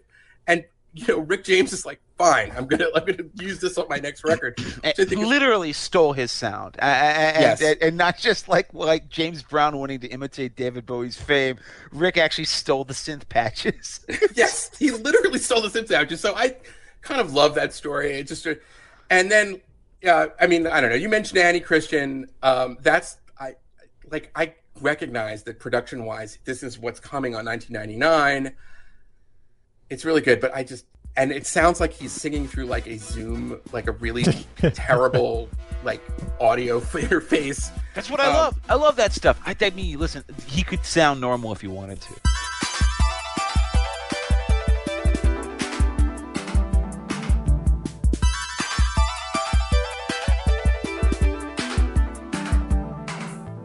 Any Christian wanted to be number one, but her kingdom never comes. Thy will be done. She couldn't stand the glory. She would be second to none. The way Annie tells the story, she's his only son. Any Christian wanted to be a big star. So she moved to Atlanta and she bought a blue car. She killed black children, and what's fair is fair. If you try and say you're crazy, everybody say electric chair. Electric chair. By the way, Eli, I'll say this about Let's Work. Let's Work is a fantastic song if I'm in the mood to hear a good Prince groove, like a long sweaty jam, which I have playlists where I'll just put on 10-minute long Prince songs. And in that case, I put on that 12-inch version that you were showing off to us earlier, right? That's what you want. It's like 8.5 minutes long.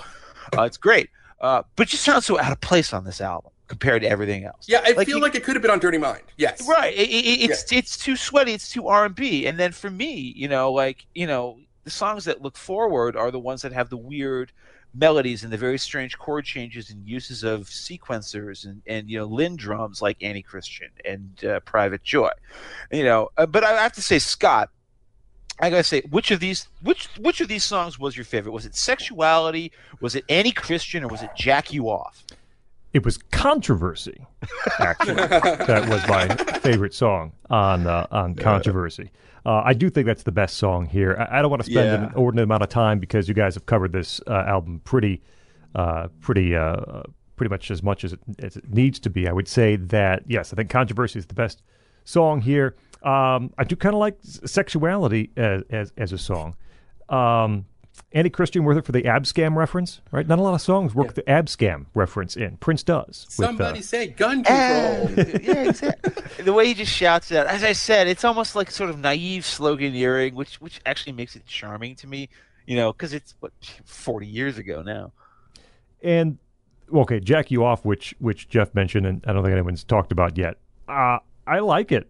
As a song. And the thing I wonder about, I spent the last album talking about how Lindsey Buckingham had influenced Prince, and I wonder if it's the other way, because I hear Jack You Off, which is this kind of fun, crazed, off-the-wall melody, and I hear a little bit of even like Holiday Road from Lindsey Buckingham in the way it's presented, and even later something like Go Insane, which was a few years after this. Right. I think there certainly could have been some influence headed the other way, too, from Prince to people like Lindsey Buckingham, who aren't necessarily playing in the synth world, although he did on some of those solo records too.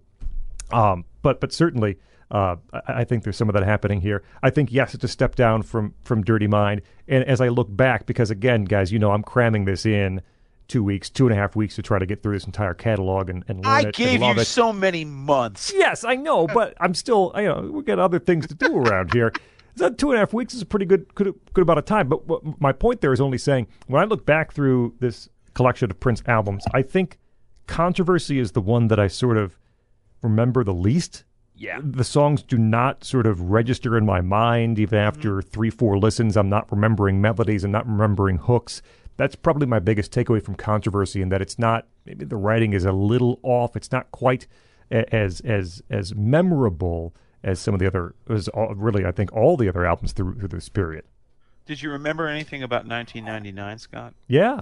You did? Okay, I'm curious, because I thought it's kind of a featureless album. It's hard to get a hold of. It's a difficult record to throw your arms around. Okay, what happens next, folks? Oh, this is when Prince just goes nuclear. This is, as Eli has been fond of pointing out, the beginning of what is referred to as Prince's imperial era, all right? Which is to say he was just almost regal in his perfection. This is Prince suddenly deciding, maybe I theorized that after Dirty Mind scandalized the world, that part of the world that was even aware of it, he said, give me an album-long buffer before I make my big pop play. Because all of a sudden, in late 1982, 1999 drops, and this is no mere album. It's a double album. It's a double album structured like a slap in the face, structured with such purpose, with such intent, and with such success that it stands out as one of the most singular double albums. Because, by the way, this is a great double record, but it is an uncompromisingly weird double record. Mm-hmm. The trick Prince performs on 1999 is he puts the first side of the first record of a double album is just three of the most famous singles of all time. And that's all it is. And then the side two begins with another really great pop single, but then it also starts turning into something weird halfway through. And then from that point onwards, you're on a roller coaster. And this is not what you were expecting when you started off. I'm going to have to torture you now.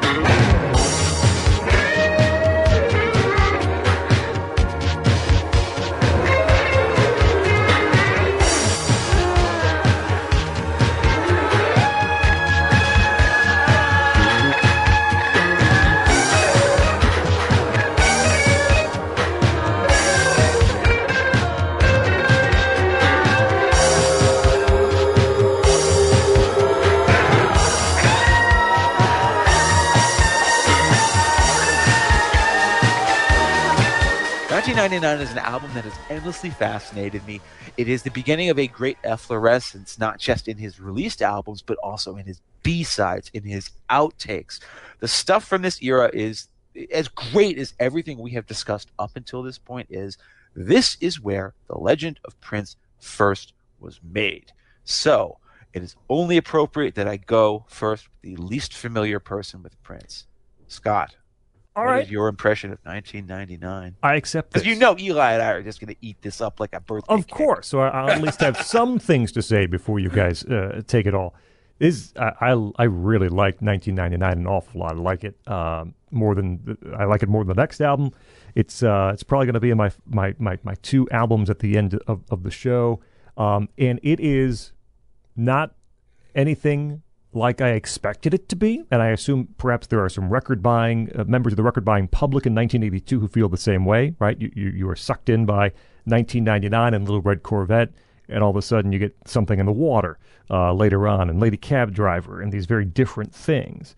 I want to get back to Jeff's structure comment in a second because I have a thought on that. My big takeaway of 1999 is this.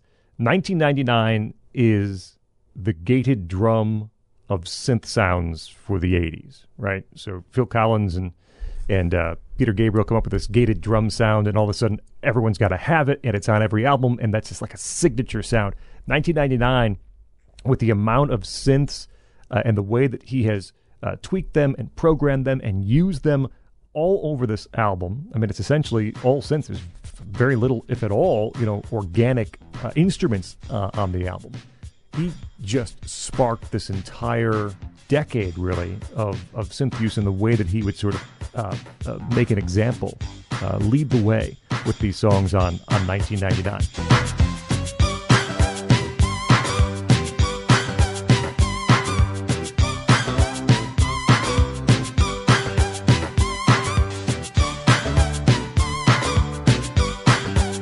I get delirious whenever you're near. Lose all self-control, baby, just get still. Wheels get locked in place. Stupid look on my face. It comes to making a pass, pretty mama. I just can't wait to rest, 'cause I get delirious.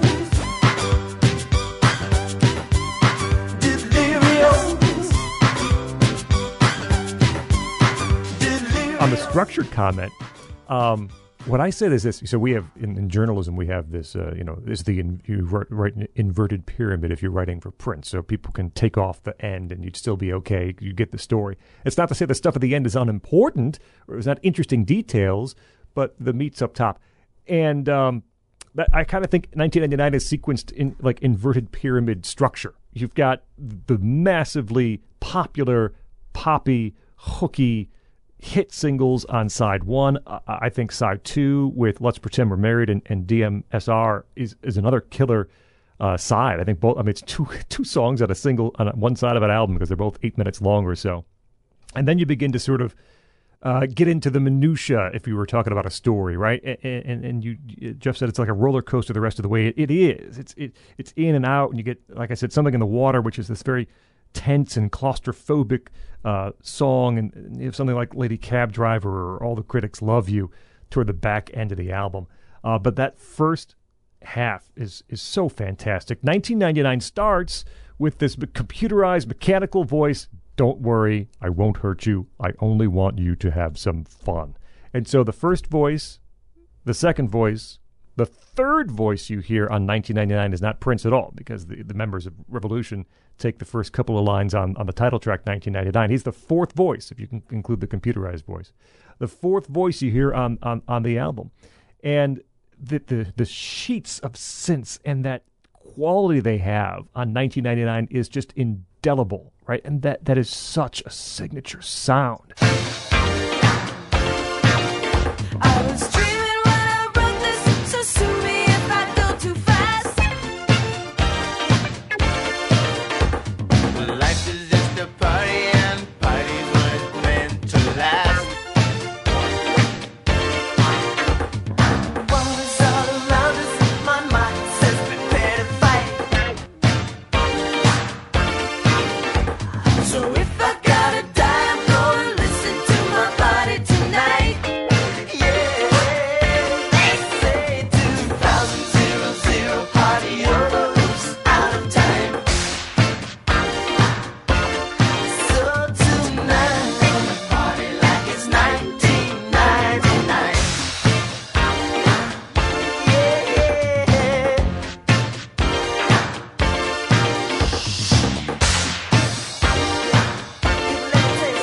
If you didn't come to party, don't bother knocking on my door. But I think the best song, and maybe the best song of this entire era, is the second song on the album, which is Little Red Corvette.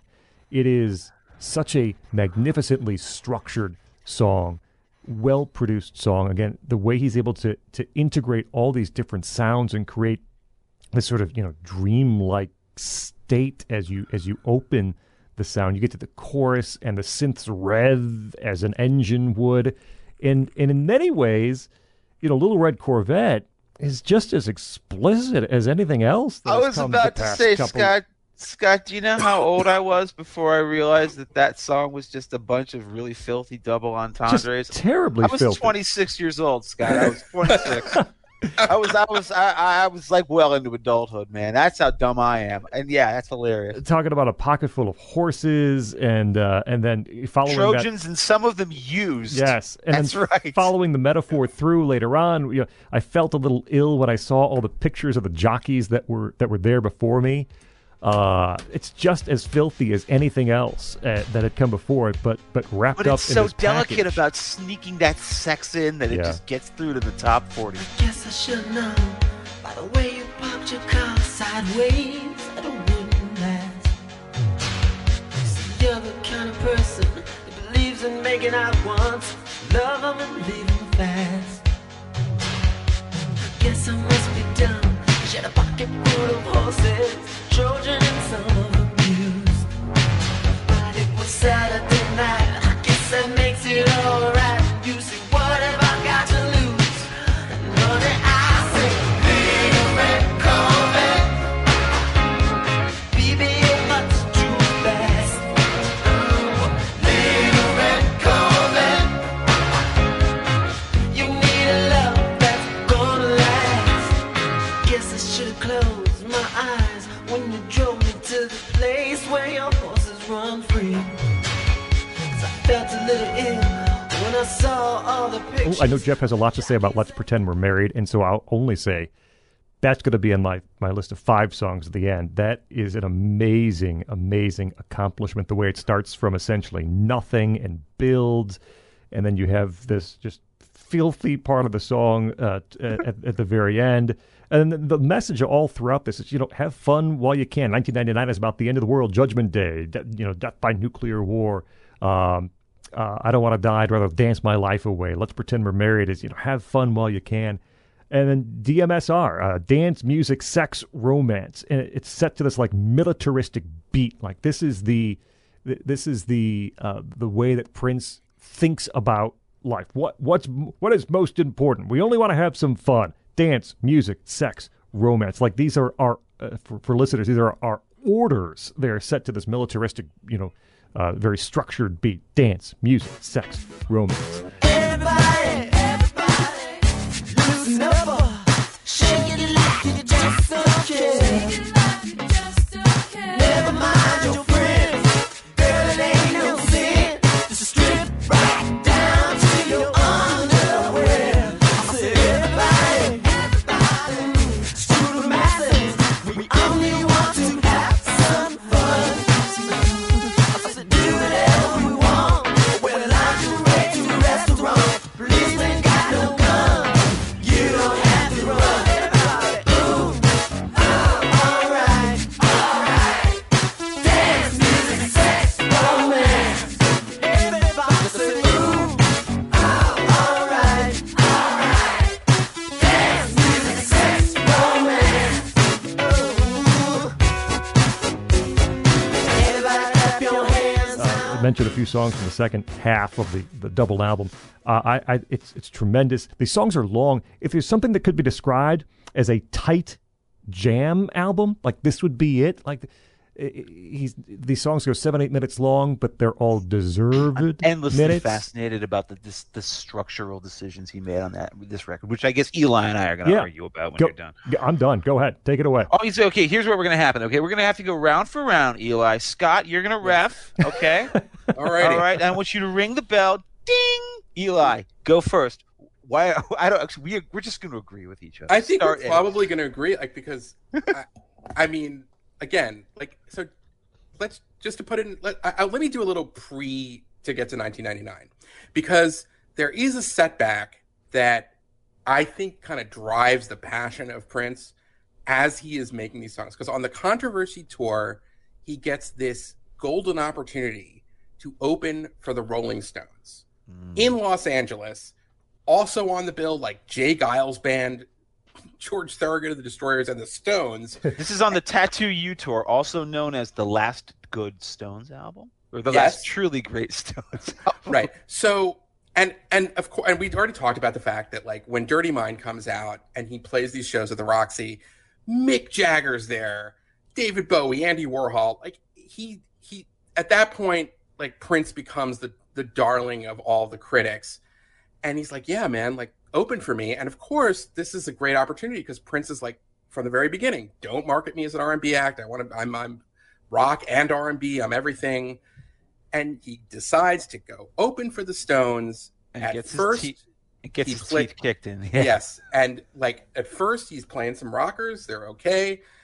And then he does Jack You Off.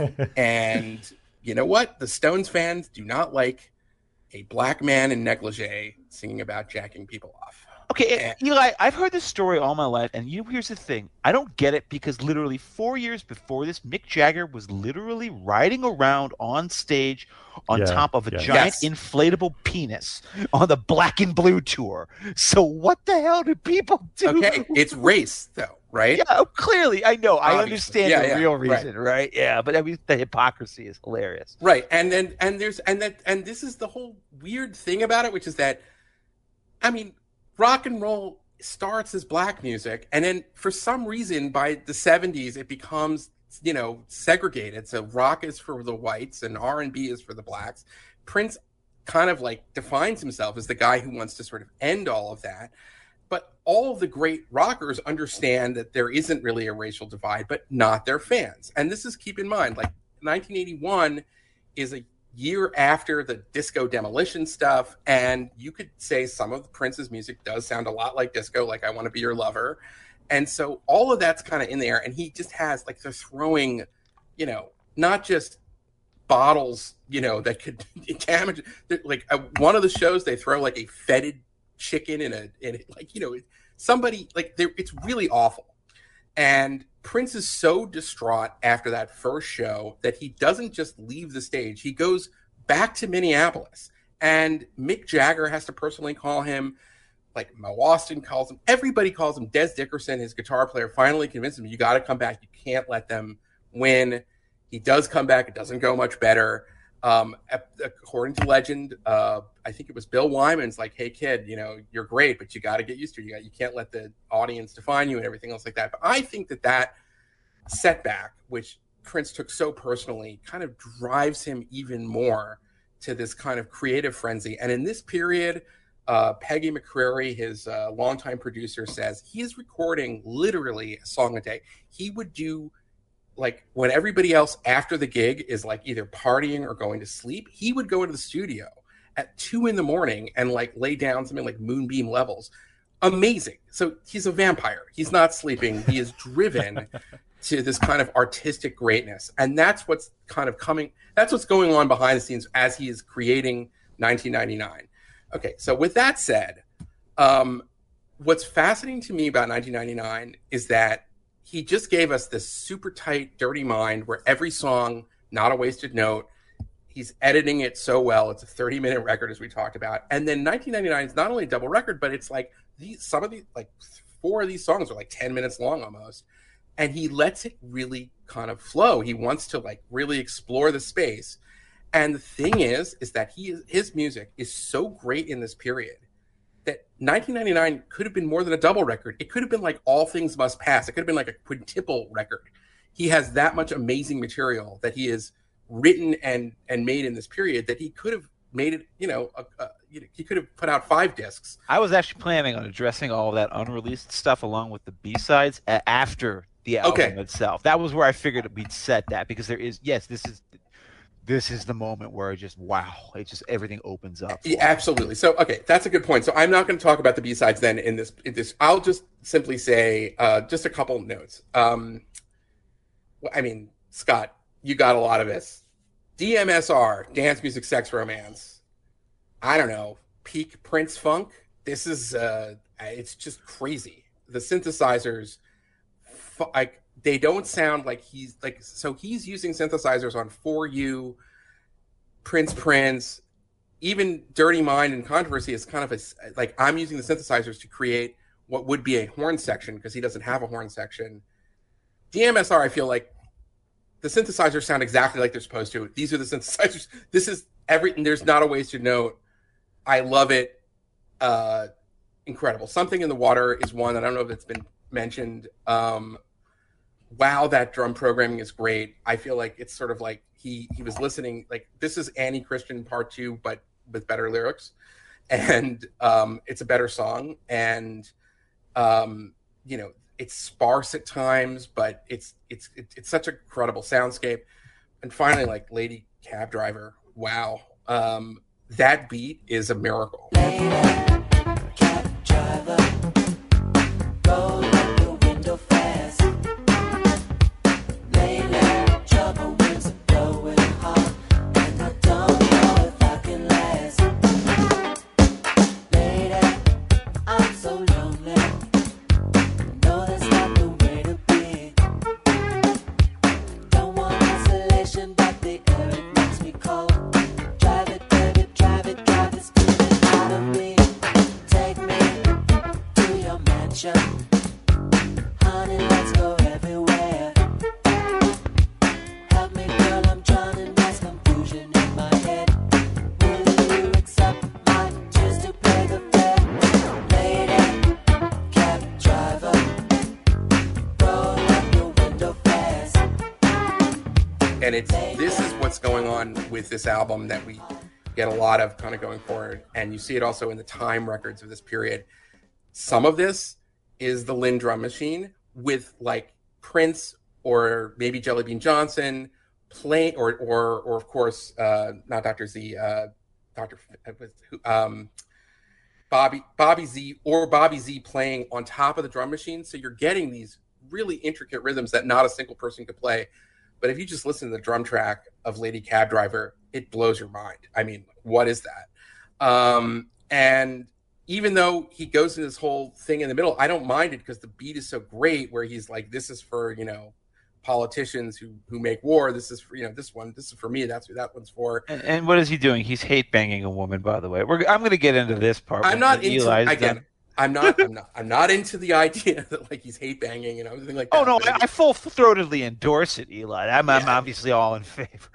no, I'm just saying it's a phenomenal. It's like this track is just like, and the weird thing is that like Purple Rain's coming next, but it's tracks like this which were not really written to be pop radio hits, but they are essential to the Prince canon. This is like what Prince's like dance funk is supposed to be about, and I can listen to 1999 and still find new stuff. I compared it in one of our emails, Jeff, I think, to like his White Album, in that he's just taking so many different kind of chances here. It's like, if you want to say Dirty Mind is Revolver, this is his White Album.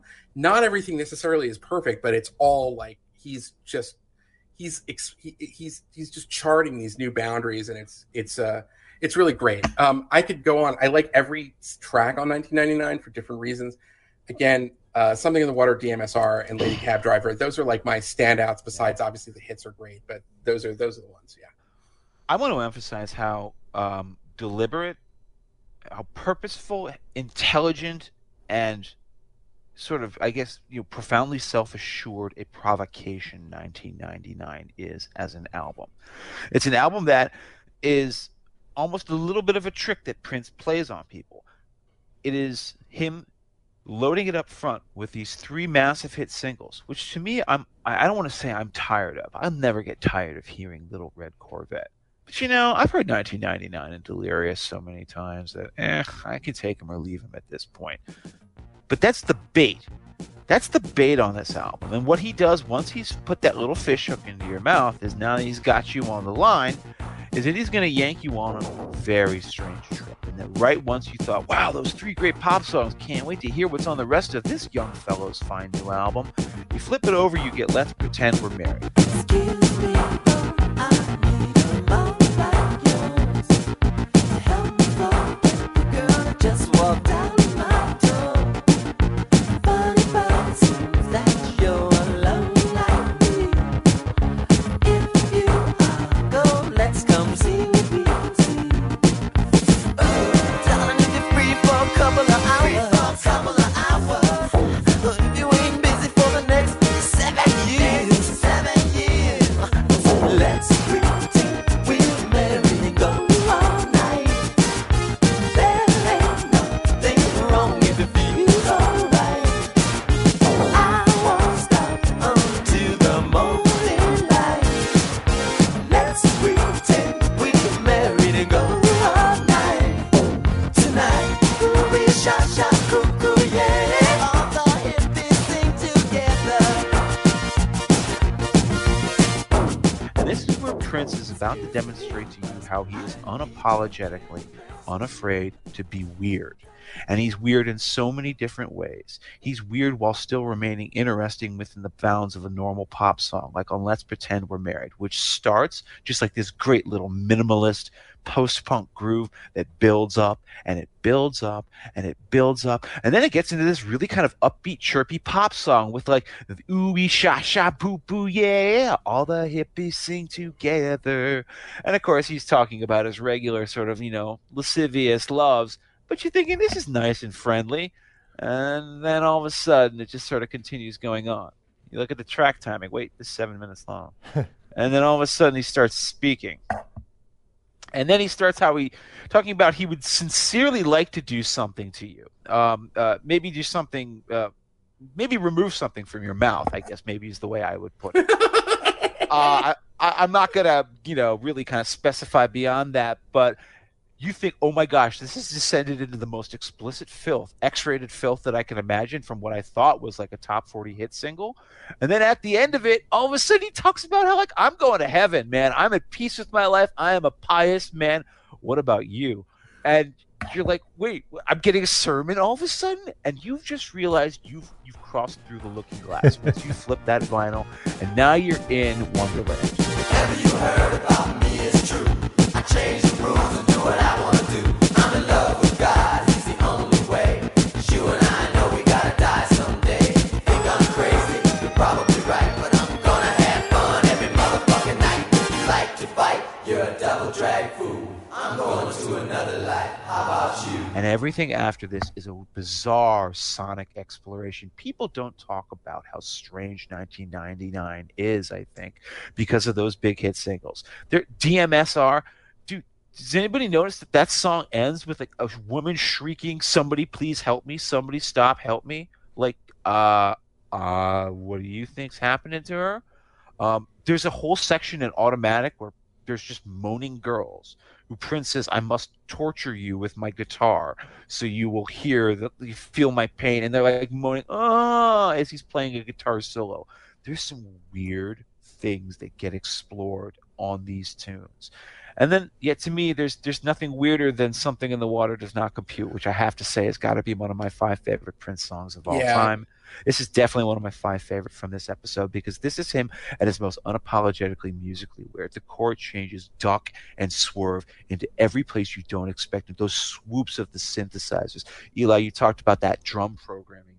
That clatter is so memorable, but man, I love the washes of synth. It's just cold. I feel like I'm in a William Gibson novel. I'm like Neuromancer or maybe Blade Runner.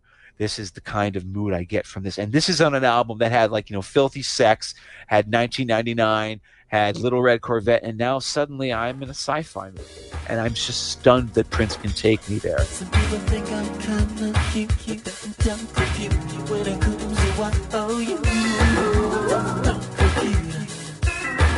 Mama, don't compute. What's the thing? What's the scare? Guess you think I'm just another one of your friends. Don't compute. Some honey, don't compute. Something in the water. It's been the same with every girl I've had. Must be something in the water you drink. But why else would a woman wanna take a man so bad?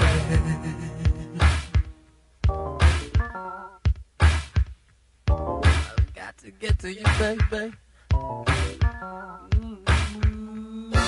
People think I'm kinda smart, I must have fell a stomach you before you start.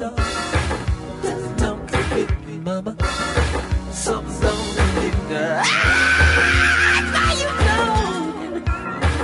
He's, by the way, in this period, he is obsessed with Blade Runner and Eraserhead. Exactly. And that's clearly where a song like Something in the Water comes from.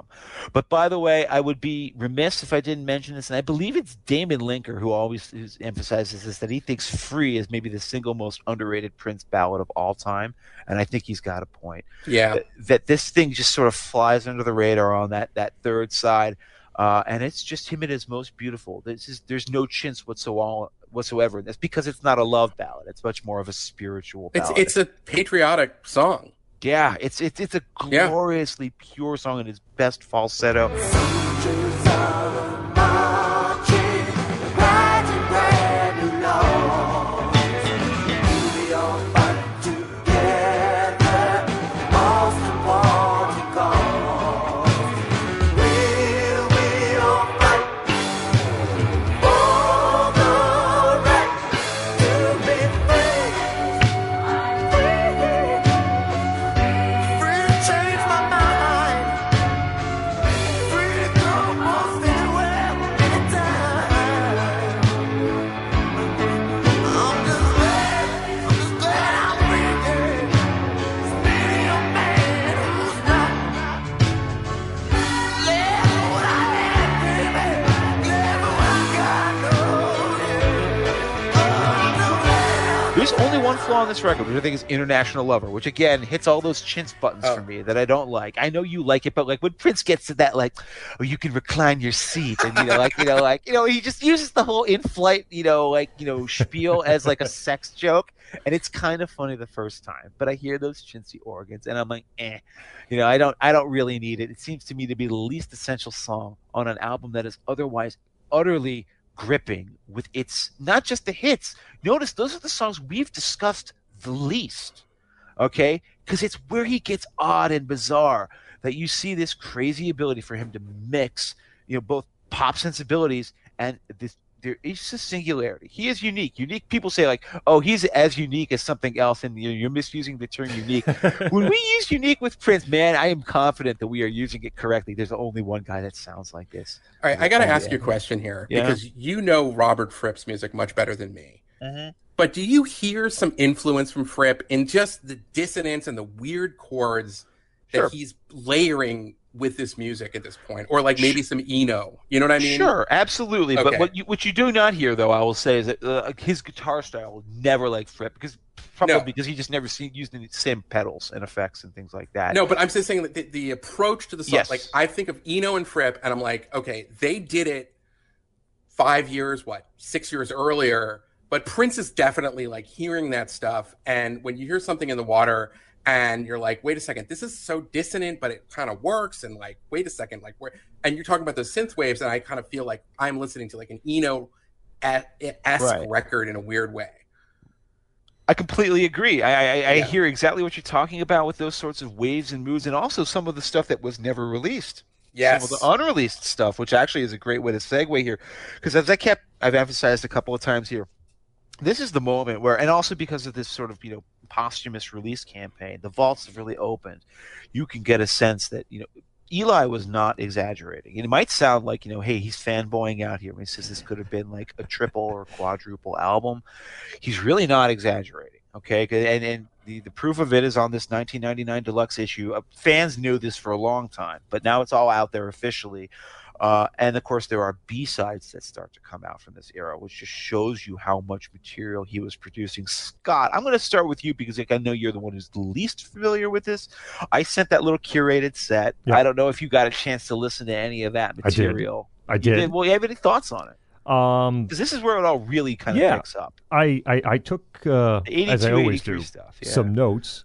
So the things that stuck out to me, I guess I'll say, How Come You Don't Call Me Anymore, which is from 1982, B-side of Little Red Corvette. Jeff helpfully points out to me. Jeff's a great curator of this stuff.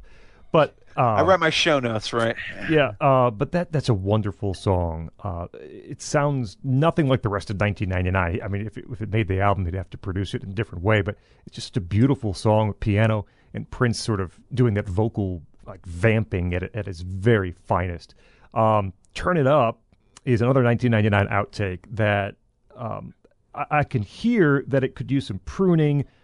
It's not quite a finished product, but that big chorus hook is there. You can see how he could turn that into something, or someone else could perhaps turn that into something that would be all over the radio around this time. That's a very good song. And the other one, I think from this era, this 1999 era that I have a note on is Do Yourself a Favor, which is another long track, 9 minutes or so. And this one probably would have been just fine on 1999 if there were space and it was a triple or quadruple kind of album. You could, heck, add a few more minutes, stretch it out to a whole side of an album if you want. This is, and I hate to steal what Jeff wrote about this, but it's true. It's just kind of the way some of these songs were written and developed, where you lay down this track, this percussive track with the drum machine and the synth track, and then begin to work on top of it. And I think that's one of the reasons why. And I think Jeff knows, we've done enough shows together, I don't have a ton of patience for super long songs, much like you don't have patience for super long albums. Some of that Pink Floyd stuff that jammed out to 26 minutes and stuff on Animals, it's really hard for me. Almost all of this Prince stuff that is stretched to 8-9 minutes, I just feel like he's singularly competent at figuring out what will make a song still vibrant and still interesting, even if you're going to go 6, 7, 8, 9 minutes long. He knows little touches, little filigrees, little just tweaks here and there, and somehow it maintains your attention. There's just very little from this era, again, where he's stretching out, that I would say is not interesting and doesn't hold my attention. And I wasn't trying to skip to the next song to hear something else. He's really singularly talented, I think, in knowing exactly how to make those songs work in the right way. Instead of understanding, you gave me your demandings, and I couldn't stand it. Baby. Now it's much too late, and there's no time for me to try, not anymore. Baby. Listen, say I don't feel no pain. It doesn't hurt inside, and I'm doing better.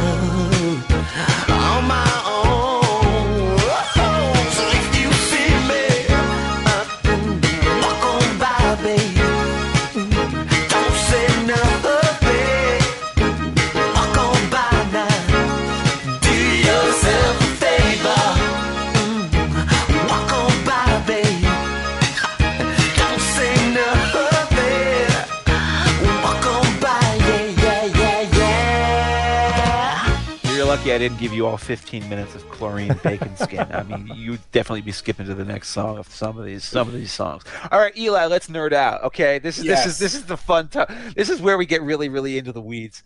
Let's try not to spend too long on it. But okay, of this era, these B-sides from the let's just take the 1990 era because it's so substantive. I can think of at least 4 songs that I think are amazing, but I'll try to pick 2. What are yours? Well, I mean, Scott already mentioned it, but How Come You Don't Call Me Anymore is just up there for the Prince canon for me. It's very hard to pick 5 songs from this era, but that might be one of them. The fact is, I thought it was the B-side of 1999, but if it's the B-side of Little Red Corvette, the point remains. That's like Penny Lane, Strawberry Fields single. It's like, because How Come You Don't Call Me Anymore is, if you like, I think we all do in a way, if you love that intimate Prince, like giving you raw emotion and just carrying it on the power of his voice with that piano, that is a sort of perfect style. This is maybe like this is the best example of that. How Come You Don't Call Me Anymore is a gorgeous song.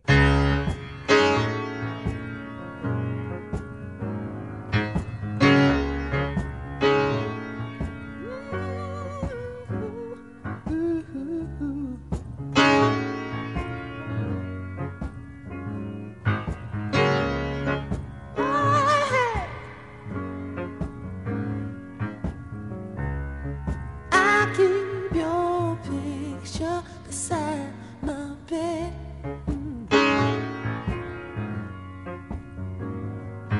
And I still remember everything you said.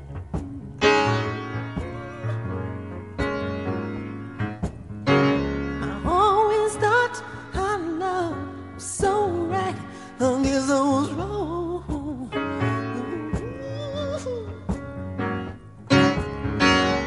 Always thought you'd be by my side, mama. Now you're gone.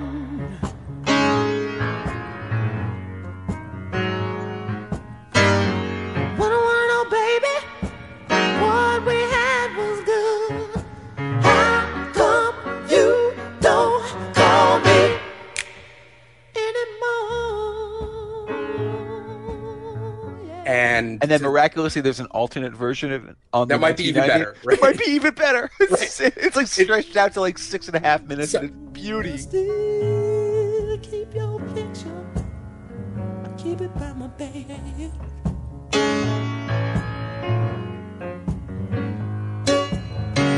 Still remember every little thing you say. Yeah. Let me tell you. All I wanna, baby, what we had was good. How come you don't call me anymore?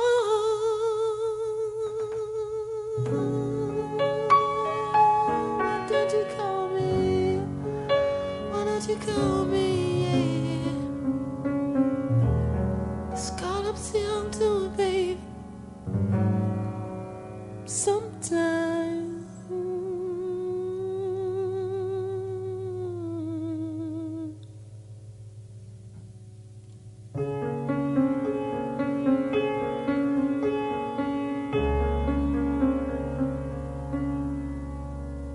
it doesn't feel like it should be part of the 1999 era because It's so spare. It's so natural, right? right, but yet it's, I mean, like, it's genius. I mean, the other one I guess I would say is Purple Music because Ah, damn it. Okay, yes, that's okay. You got it. now Take it. It's yours. I It's yours. will It's so acknowledge, beautiful. I am a hardcore Prince fan, and when you put that list together, I had not remembered Purple Music, so I have been like, that has been on constant repeat.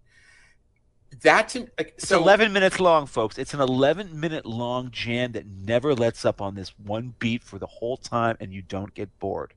That's it is correct. Erotic City Part 1, maybe, but Yeah. oh wow, that he's like creating what is electro-funk. There's a certain kind of sound in the 80s. Again, Prince is the pioneer here, but there are all these imitators that come out in the mid 80s that are doing stuff that like you associate with it's before rap kind of really gets big. But this is the stuff that the original breakdancers would sort of like break. This was their soundtrack. Purple Music is that kind of like pioneering track. It's 1982 that this comes out, and it's ridiculous. It's like I can't believe that had sort of escaped my attention for so long. It's so minimalist too. Yeah. I mean, you almost feel like that at any moment you're only hearing two instruments playing simultaneously. It's just like so spare, and it reminds me, I guess, in the best way of a group I adore called Can from the 70s, krautrock. Yeah. That have that same or Noi, and I think that's kind of where he's going with those grooves.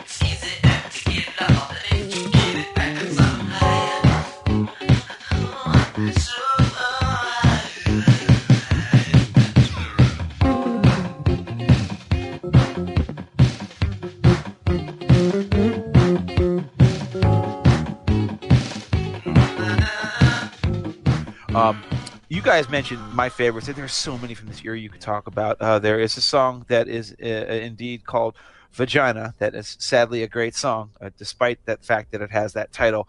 But I think, Moonbeam Levels is a classic. Oh, yeah. That's the other it one. anchored the greatest hits that they released, the Forever one, posthumously.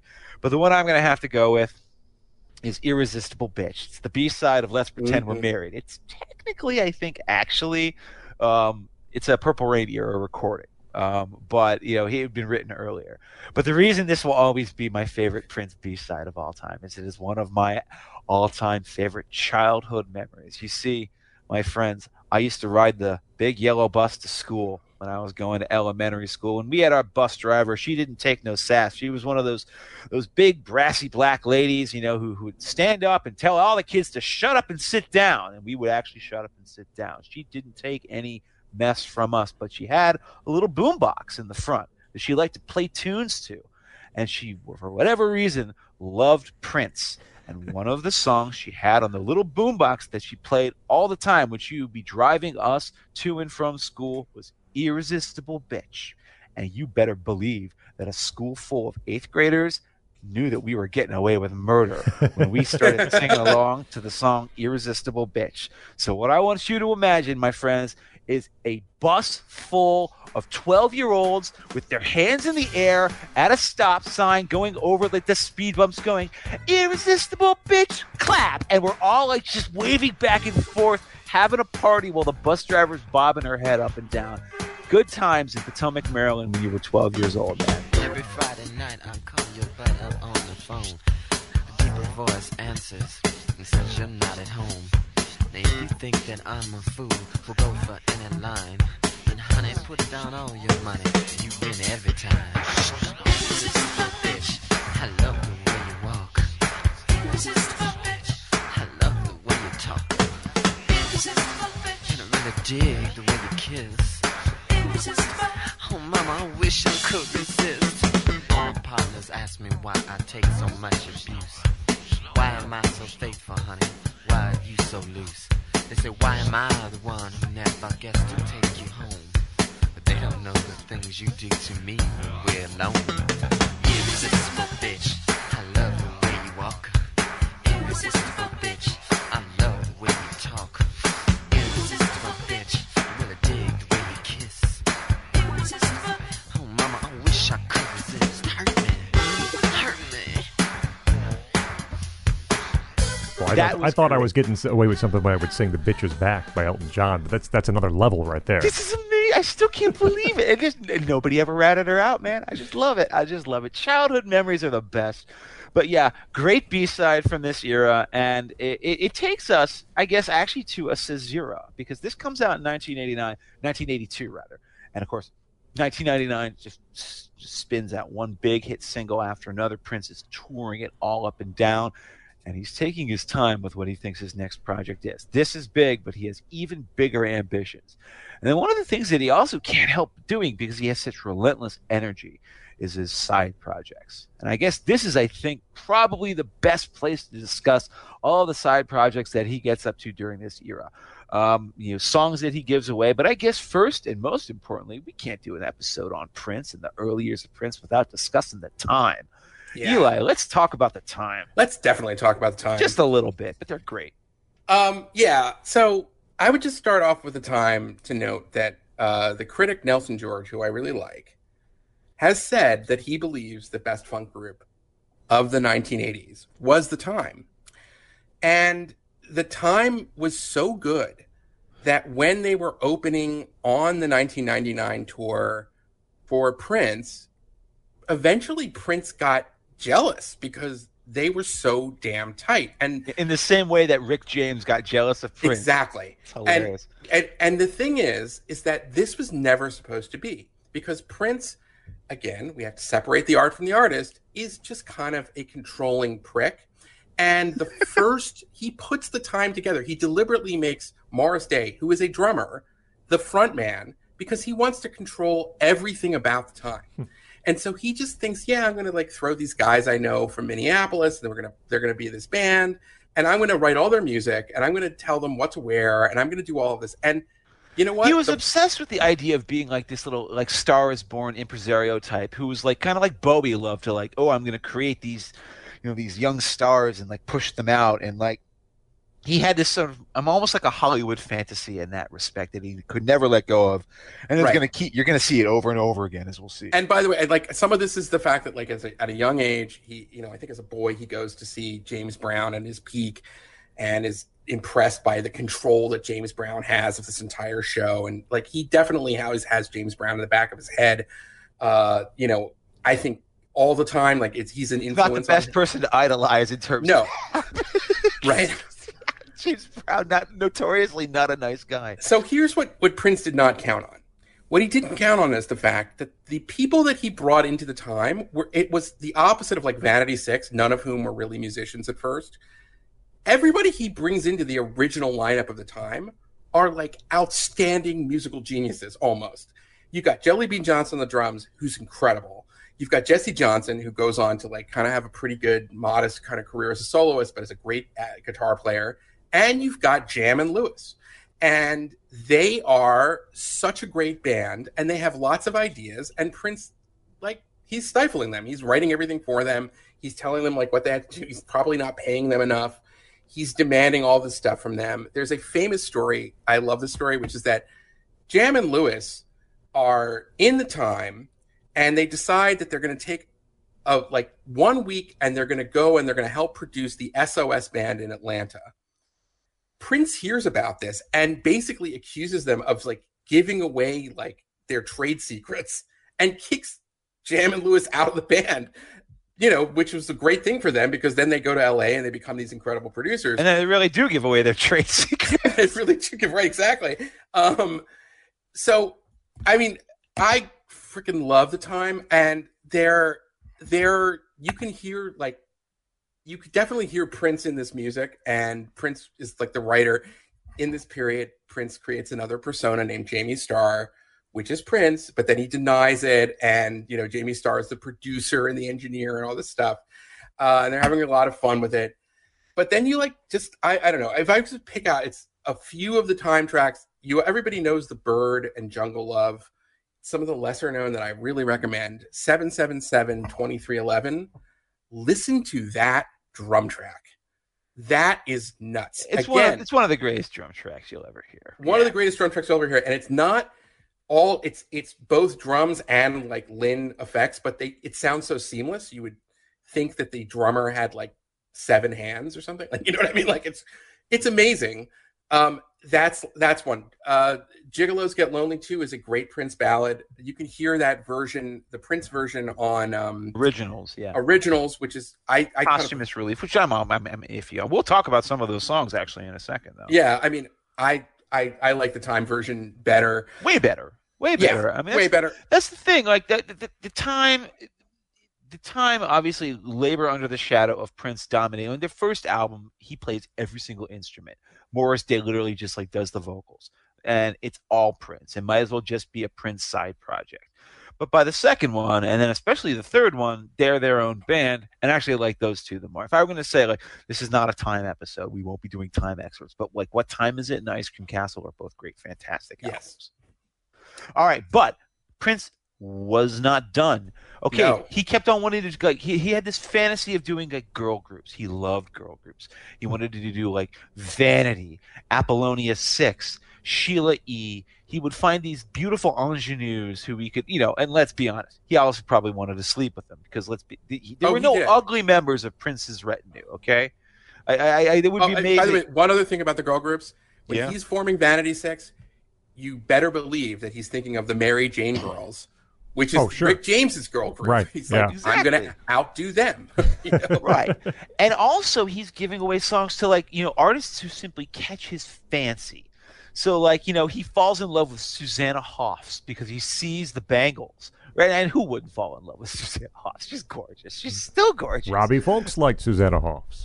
Who doesn't? I mean, you'd have to be, blind or, you officially a corpse to not like her. She's a great singer, too. And so what does Prince do? He gives her Manic Monday.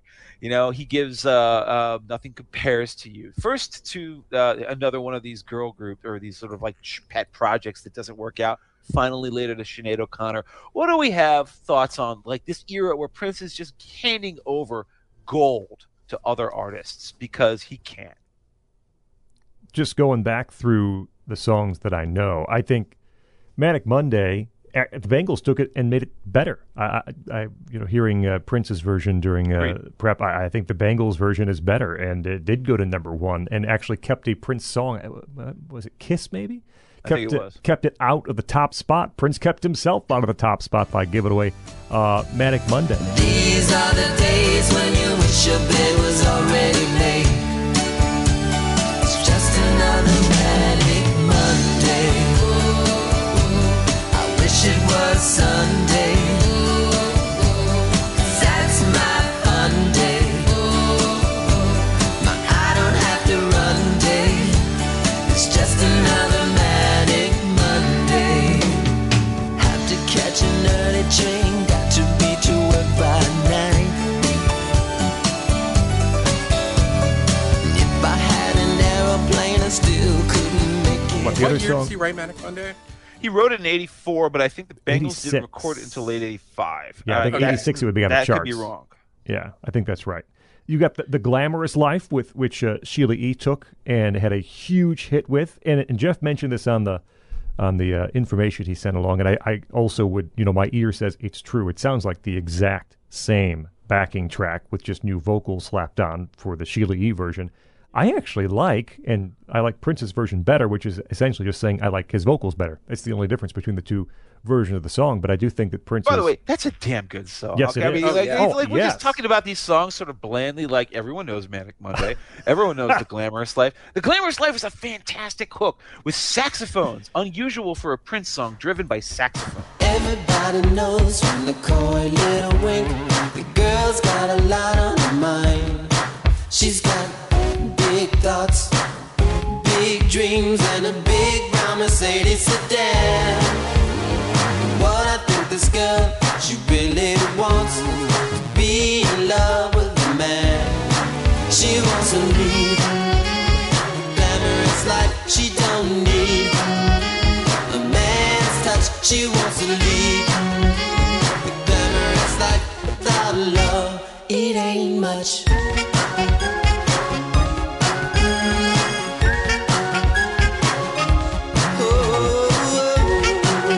And then I mean, the other one that everyone would know is Nothing Compares to You, which was written in, '84, which would have been like Purple Rain era. And it sounds like Purple Rain. I mean, yes, it's that mood. Yeah. It does. And I think, Prince's version of Nothing Compares to You is definitely different enough from Sinead O'Connor's version that it can kind of exist at its own. It's heavier. It has this bigger bass line, these dramatic stabs. like you said, it does sound as if it would have slid alongside something on Purple Rain and would have lived all right. The iconic version, of course, is Sinead O'Connor's, but there's nothing wrong. There's nothing wrong about the Prince version of Nothing Compares to You. I would argue the iconic version is the version on the Hits compilation. That live one with Rosie Gaines? Yeah. That's the one for me. See, now there are different opinions on political beats. I think I'm the third person with the third view. I think it's that one on originals, that original demo version. That's the one. It's been so lonely without you here. I'm like a bird without a song.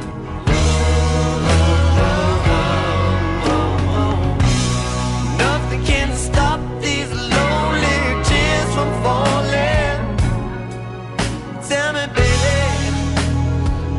where did I go wrong? I can put my arms around every girl I see,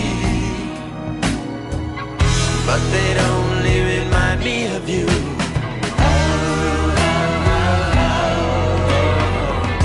I went to the doctor, guess what he told me? Guess what he told me?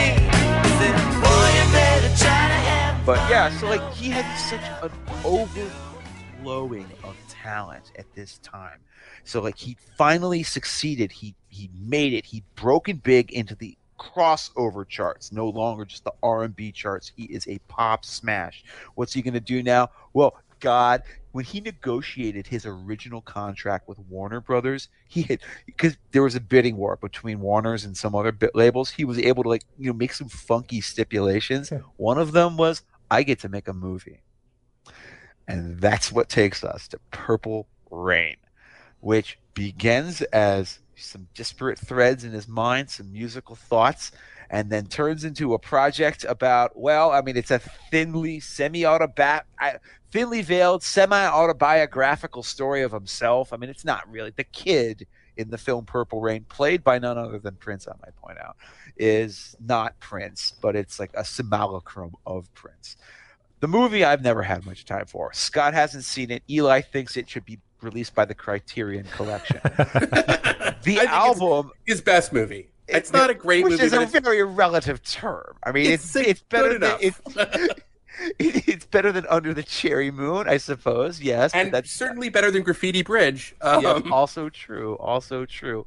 Not as good as the Batman, though. Although Prince didn't technically appear in that. Anyway, the point is, nobody can claim that Purple Rain, the album itself, isn't a masterpiece. This is the one that made him huge. This is the one that is indelible. This is the one where 5 songs on the album already from memory, and the other 3 that you don't know are equally as good.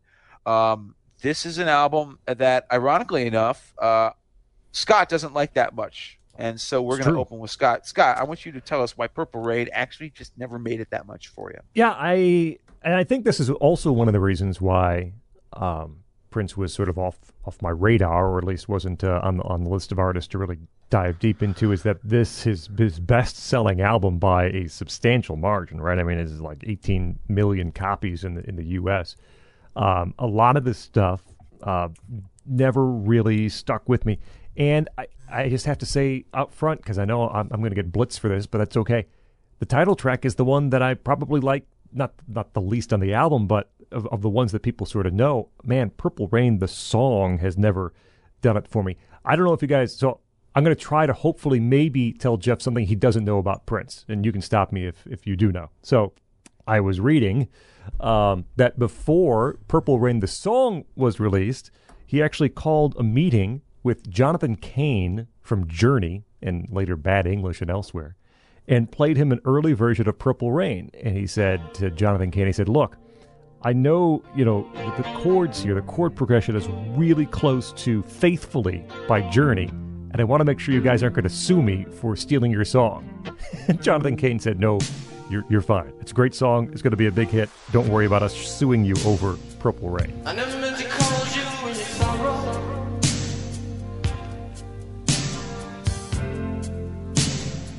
I never meant to call you when you're pain.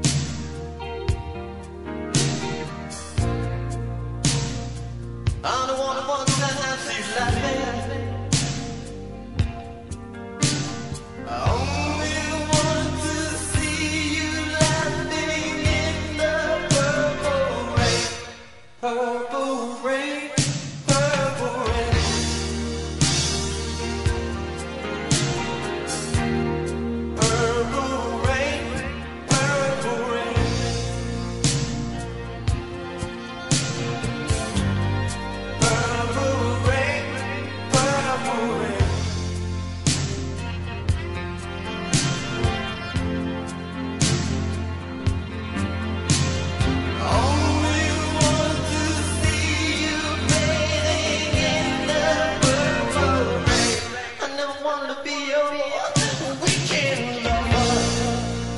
I don't know if you knew that story. I Apparently. didn't want to interrupt you, Scott, but I knew it. All right, so I have nothing new to add to the conversation, I guess. That's sort of how steeped Prince had become in sort of even the rock and roll world. That something he had written is so close to corporate rock icons' journey. He felt it was close enough to get their approval on it. The one song that I think is bar none, slam dunk, classic. Even I, someone who doesn't like Purple Rain, the album, all that much, can't deny is When Doves Cry. That is one of his absolute best songs from start to finish. The way it begins with the tribal sounding drums, those kind of signature Prince like knocks, the synth knocks. You know what my favorite instrument on When Doves Cry is, Scott? What is that? The bass. The bass. It's the best instrument on it. You know why? Because it's not there at all. And that's what makes that song so amazing, is that the whole thing is completely bassless. The thing is just the Lindrum, and it's just the guitars and his, the synths, the plinky synths, and then it's only when you go back and you listen to it, the third, fourth time, you realize there's no low end, which is what makes it feel so skittery. It makes it feel so nervous. And it probably also... There's such nervous energy in When Doves Cry.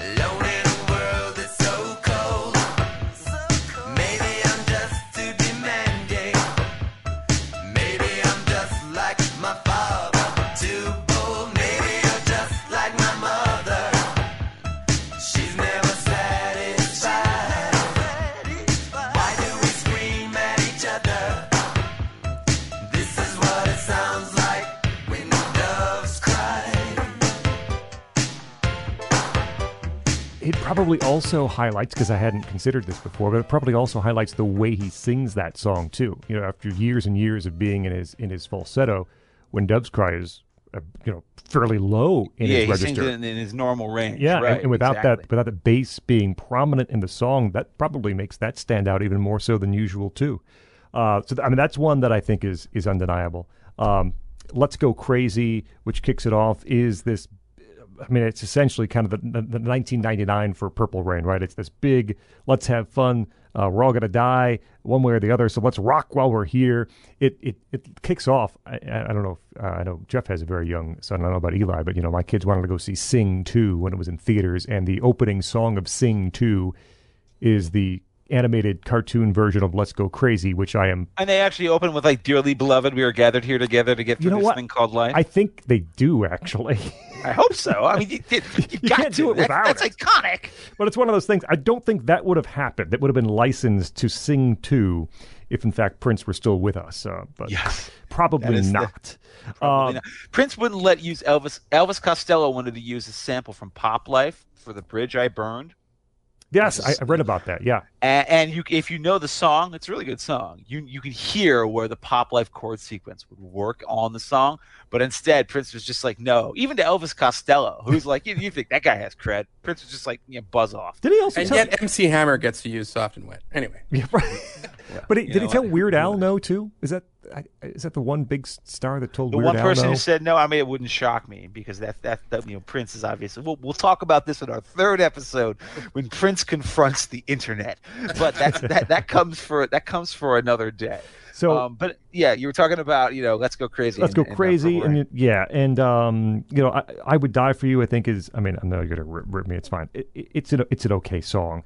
You go through here, and it's Prince's at this point, at least for Purple Rain. I would say it's not like it's a different Prince, but he's adjusting the level of Prince you get. It's Princeosity. The Princeosity level is less than it has been previously. It's like motor oils. This is a low Princeosity. This is a high Princeosity album. The difference between being horny as hell on the past albums and just sort of being like really erotic on this album. Like it seems like a small difference, but it's that kind of difference that allowed him to sort of cross over in different areas with I think this album. And then of course you have a song like Darling Nikki, which is the one that's the one that got Tipper Gore's attention, right? So that, I mean, it's not all that Princeosity is higher on Darling Nikki than perhaps it is on other parts of the album. That's the funny thing. That's like the one song where he really kind of goes back to like some of the, I always thought it was funny. It's like, Tipper Gore was so offended by Darling Nikki. Did she ever buy 1999? Right. As I just talked to you guys about, like that is a very dark album. It's like, my God, she must not have. She must have, like, you can tell when Prince finally broke through to like white senatorial America. Right, yeah. And it's right around the time of 1984, and it's Purple Rain, because if she had only known about the guy wearing a codpiece on Dirty Mind, she would not have been shocked. Darling Nikki, though, is a good song in and of itself, right? I mean, that sort of loping backbeat, it's tense arrangement. Vocally, he's just bouncing all over the place. I almost hear it. I mean, I wouldn't say it directly this way, but it's almost kind of swampy in a way in that it's constructed. I hear almost like a bluesy backbeat to it in behind. She took me to her castle and I just couldn't believe my eyes. She had so many devices, everything that money could buy. She said, sign your name on a dotted line. The lights went out and Nikki started to grind.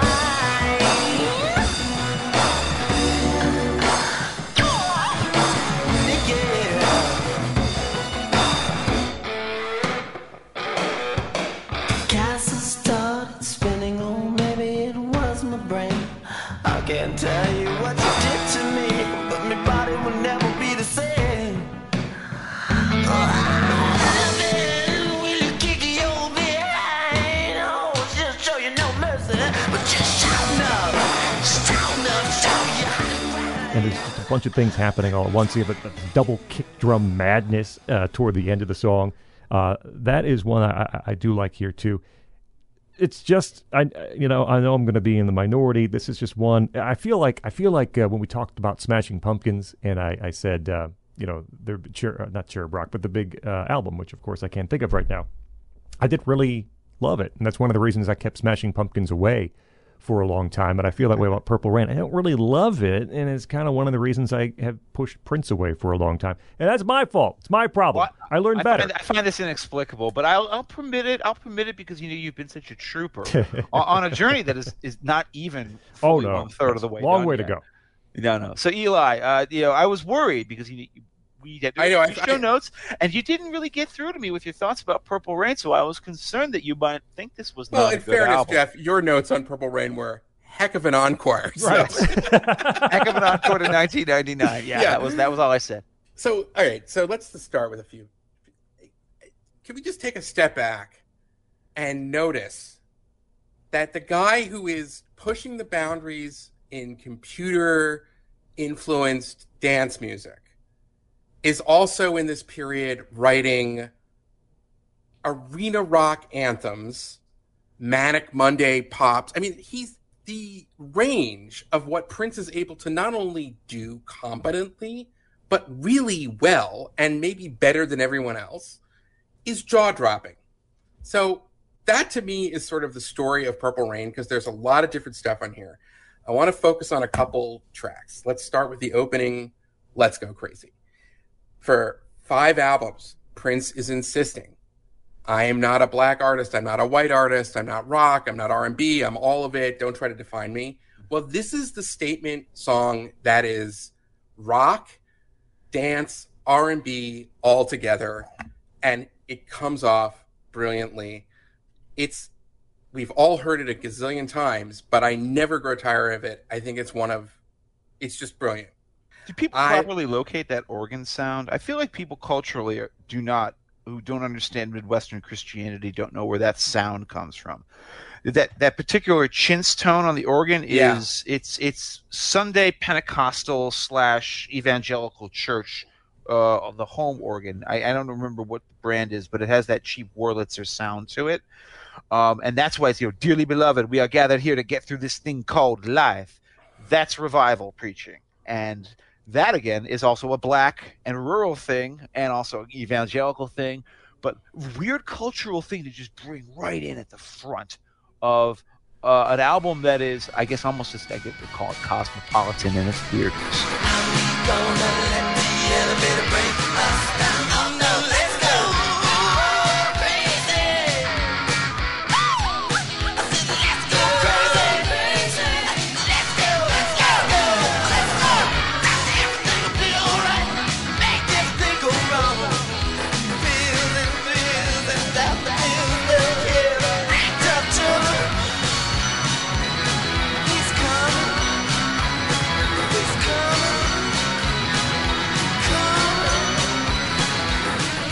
Yes, and then, like, again, I know we've talked about it, but, you know, he's shredding on the guitar here. Again, proving he's a guitar god. So let's go crazy. I want to talk a little bit about Computer Blue, which is yes. like, whoa. That is only like 4 minutes of, if you go to the deluxe edition of Purple Rain, you find what's called the Computer Blue hallway speech. Listen to that whole thing. It's also like, this album is where he's beginning to really collaborate with his band, The Revolution, in a more meaningful way. And you can kind of hear everybody on Computer Blue, the longer version, but that one is great. Okay, let's point something out here, though. This is the point where, like, almost everything that Prince has recorded up until this point has been himself alone, just overdubbing. Every now and then, like, Dr. Fink will show up, Matt Fink, who's his touring keyboardist and has, you know, he gets those credits on some songs because he'll play an organ here or there, but it's all him.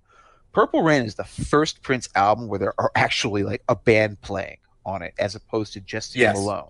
Computer Blue is one of those songs. And the thing about that song is that the editing is so brilliant because, okay, you know, that's 12-minute, there's a 16-minute long version actually out there as well. You don't need it. The editing is brilliant. Every single thing that needed to be taken out and compressed was compressed. And at 4 minutes, it's the most dense musical thing that Prince has recorded to this moment. I don't even know what this is. It doesn't sound, it's nothing funk or R&B about it. Is it pop? Is it rock? Is it anything? Is it sci-fi? It's sci-fi. It sounds so completely beamed in from another planet. This is why I didn't understand Scott when he says, like, oh, I'm tired of Purple Rain. How could you get tired of a song like Computer Blue?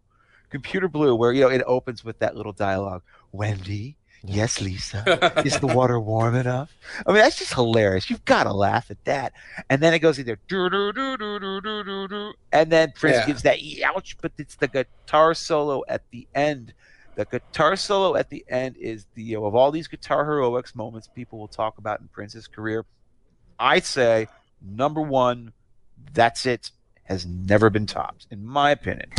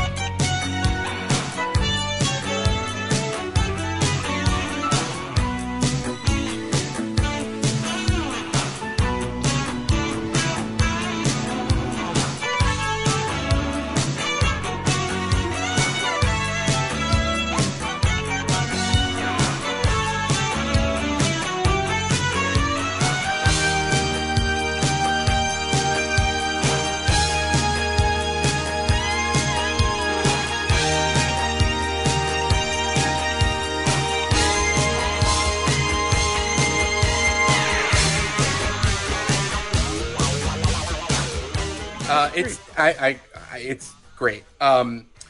Really quick, interesting, kind of further on Purple Rain. It's absolutely true that he called up Journey and said, you know, it's kind of like Faithfully. But the genesis of this is, at this point, Alan Leeds, who was James Brown's tour manager, kind of joins the Prince camp. And he asks Alan Leeds, you know, I think he's looking at Bob Seger or something. He's like, why is Bob Seger able to pack all these arenas? Yeah. And Alan's like, well, he writes these anthems. He's like, you know, rock anthems. And that he's like, oh well, I could do that. And then he writes Purple Rain. So I mean, that, Just sat down one afternoon and said, "Oh, okay, let's try oh, that." Bob Seger. Oh, right. Okay, I could do that. Sure. Against the Wind, Purple Rain. You know, you can hear it actually if you think about it.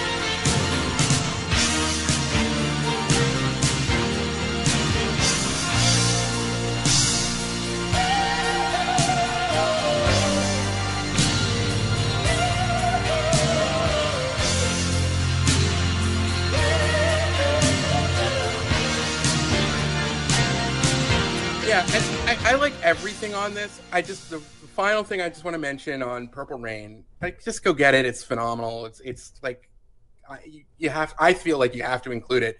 I felt like for this episode, for the first one, we're really only picking one album plus Purple Rain. So you know, the beautiful ones, that blows me away. He writes this because he's deeply in love with Wendy Melvoin's sister, Susanna, for this period, and this is a song for her. And you know, I mean, to talk about his sex balladry, this is superior to Do Me Baby. It is maybe his best just sort of sex song as opposed to love song, love ballad. But and the production on it again is just mind-blowing. You know, like, it's, anyway, I can't say much more about it. It's incredible. I love Purple Rain front to back.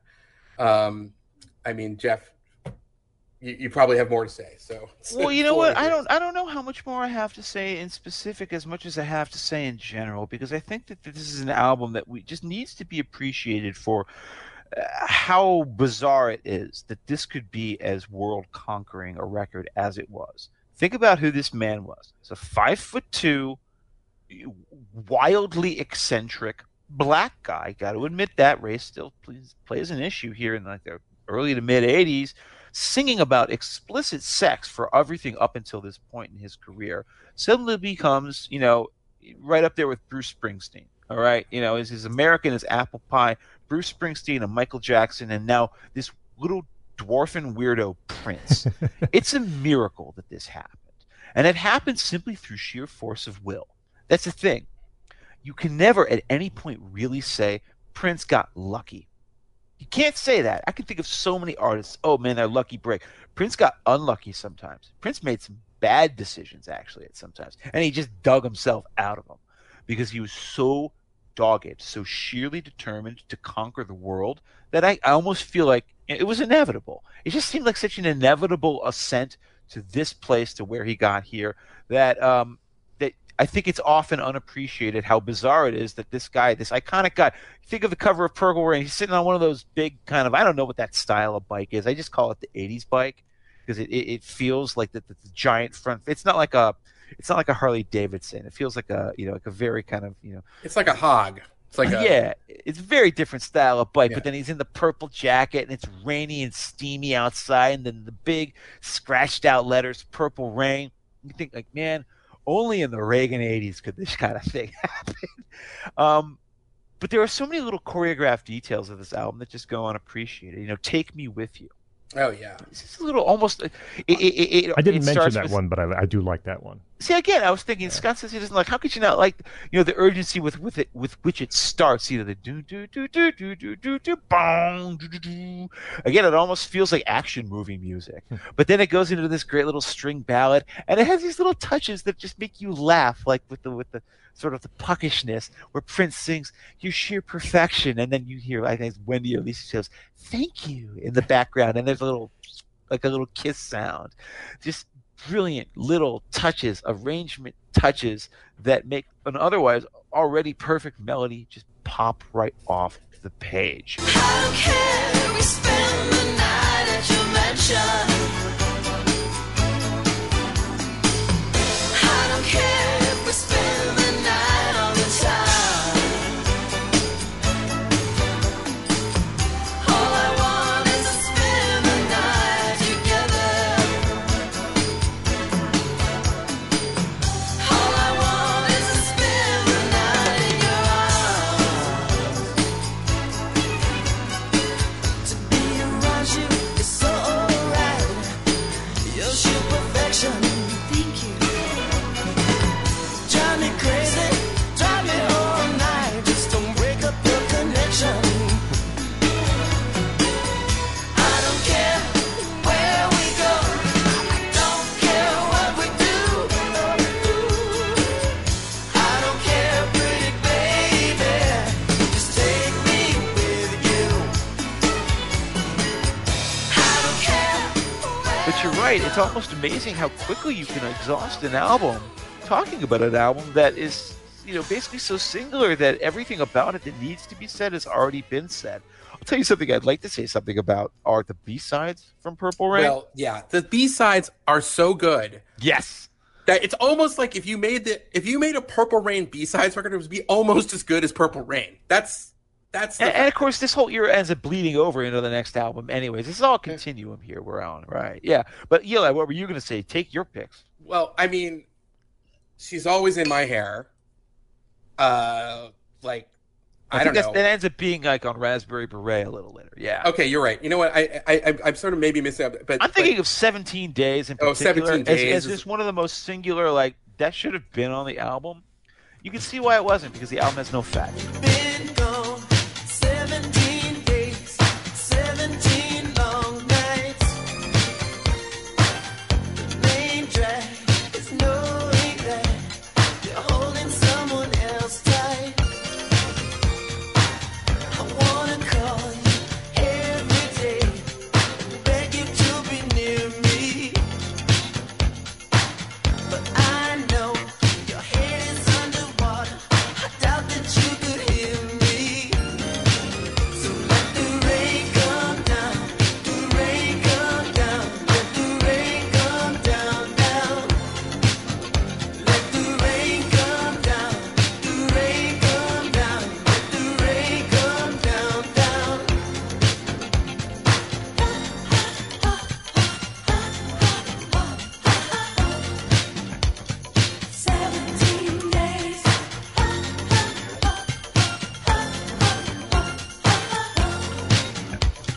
17 days. And of course, Erotic City, which is a little bit of a tribute to Parliament Funkadelic, but it's not like Parliament Funkadelic because it's stripped down and so kind of, it sounds like future Parliament Funkadelic. And there's a reason why Erotic City is this incredibly sought after B-side and all of these Prince fanatics. And to this day, you will hear it in dance clubs because it's a incredible dance track. Erotic City feels a little, as I said, I thought Purple Music is like, that's the proto Erotic City, but Erotic City is, it's like, that's a fully formed version of like a certain kind of Prince dance track. And that's a B-side to this.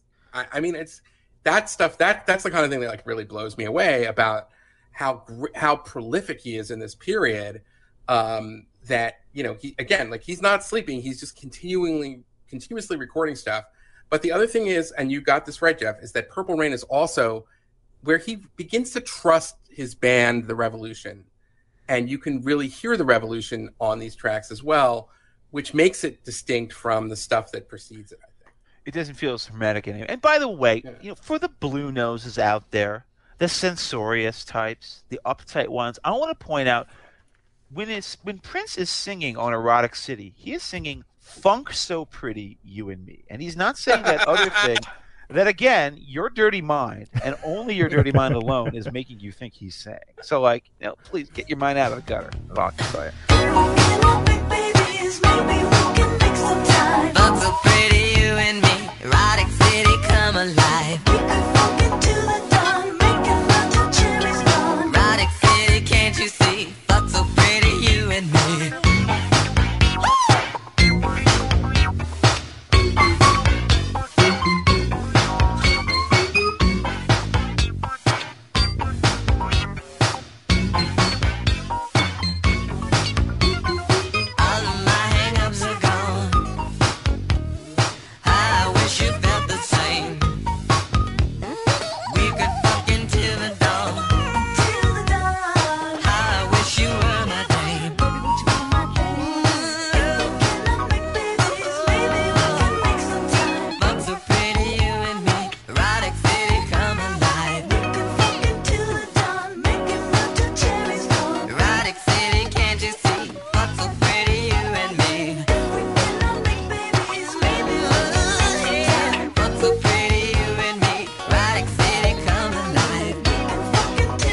Scott, do you have any thought on this era and this sort of any final thoughts on the whole Purple Rain era, which of course just clearly does not seem to have clicked with you in the same way it has for us? It didn't. The B side or the outtakes that you guys mentioned, 17 Days is the one I guess I would point at and say that would have fit snugly on Purple Rain. I would have liked it. Maybe I would have liked the album a little more if that would have been on Purple Rain. I think that's a really wonderful, wonderful song. It's weird. I really like 1999, and I actually really like what's coming next with Around the World in a Day. It's like just this middle portion that doesn't strike with me, and I'm sure it's a fault with me and not with Prince, but that's where we are. It's funny, actually. We'll maybe let you talk first about Around the World in a Day then. But before we get to that, I guess, this is the part where I think maybe, I know Eli was really eager to talk about this, and I think this is where it fits, is the famous Michael Jackson rivalry with Prince.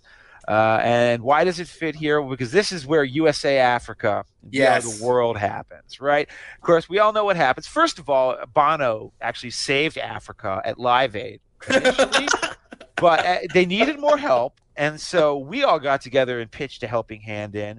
And we, of course, did USA for Africa, doing We Are the World, and everyone knows it. It's like one of those things that's sort of gone down in history as one of like the funny cringe videos where like Bob Dylan is singing the chorus and you look at him and he has this look on his face like, what am I doing here? Why am I here? It's because it's 80s Bob Dylan at his nadir too, so he's probably just not all there. And Prince was invited to sing on this multi-megastar session and he declined. It was a huge scandal. How dare Prince? Prince is, it's classic Prince. He just thinks he's bigger than everybody else. He thinks he's better than the rest of us. And you know what? I know why Prince declined, because you could see a piece of crap when he heard one. Because it's not a good song. I wouldn't want to sing on that if I were Prince. But he did something even nicer for them. And his way of diffusing the tension is he donated a song for them. And the song is called For the Tears in Your Eyes. And I actually think it's one of the most underrated Prince songs of all time. The actual one that he gave to USA for Africa on that 1985 album, it's never even been released on CD, to the best of my knowledge. I've got a copy. You don't need it, though, because the re-recording you did for MTV like a month later is on the hits and the B-side set. And it's just him and Wendy and Lisa, and it's them singing one of the most beautiful and haunting guitar ballads he's ever written in his career. I don't know, Eli, if you are a big fan of this one, but this is like one of those that will be making my list. Well, I do like For the Tears in Your Eyes. It's not going to make my list, but I want to just fill in a little bit more on the story because it's so great. Yeah. Now, first of all, I have mixed feelings about the song We Are the World because I do think it's a perfect expression of American hegemony. So I appreciate the message. I agree with you. It is a sort of generic style anthem. Now, the way the story has gone with this is that they reserved a slot right next to Michael Jackson for Prince in the recording session for We Are the World. And because Prince was in LA at the time. And Prince said, I'm not going to sing, but I'm happy to provide a guitar solo. To which Quincy Jones said, either you sing or you're not on the album. He said, fine, I'm not on the album. He's still in LA. At the time, his entourage is telling him, hey, tonight, Prince, maybe just like hang out at the hotel. Don't cause a scene, because if you're going to be not going to the We Are the World, so it's kind of a bad look. Prince is like, screw that, and decides to go out to a club with his enormous bodyguards, who proceed to get into a fight with patrons at some club. He makes the paper. So the story is, Prince has enough time to go clubbing until 3 a.m, but can't show up for 45 minutes to sing on We Are the World and help starving African children. I think he made the right artistic decision. I think he did make the right artistic decision. And I love the fact that he's just like, at one point, I think he tells a reporter, I just don't like the song. And there's a whole bunch of stuff about how all of the artists are there to help like the starving children of Africa, but there's like, caviar and lobster for all the artists who are in attendance and stuff like that. I just think it's like, it just sort of and Prince can get away with it because he is the most important like musical artist when they're recording this in 1985. So he can do whatever he wants. And, that's, well, they got Springsteen to sing on it. I thought he was equally as important.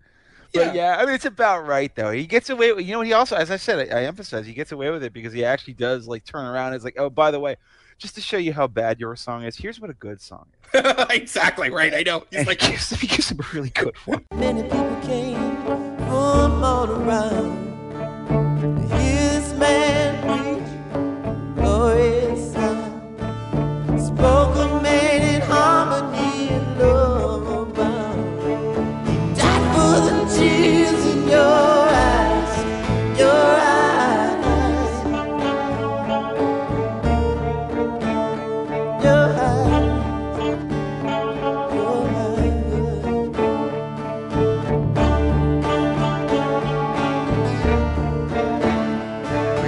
Died for the tears in your eyes, for the tears in your eyes, the tears of sorrow.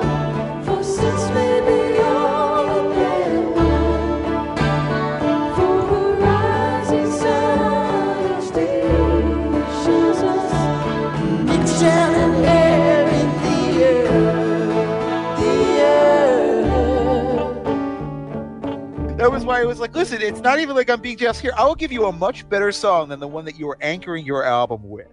And it is very much in keeping with what he would be doing on his next record. And hold I on, know, before you guys say, yeah, despite all of this, Michael Jackson and Quincy Jones still go to Prince and ask him to appear on Bad in the video. Yes. And Prince then disses him saying, that song starts with Your Bud Is Mine. Now, I'm not singing that to Michael, and Michael better not be singing that to me. Yeah.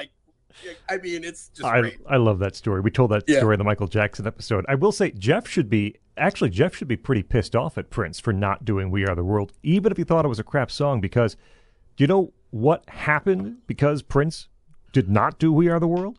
what happened? Huey Lewis got his line.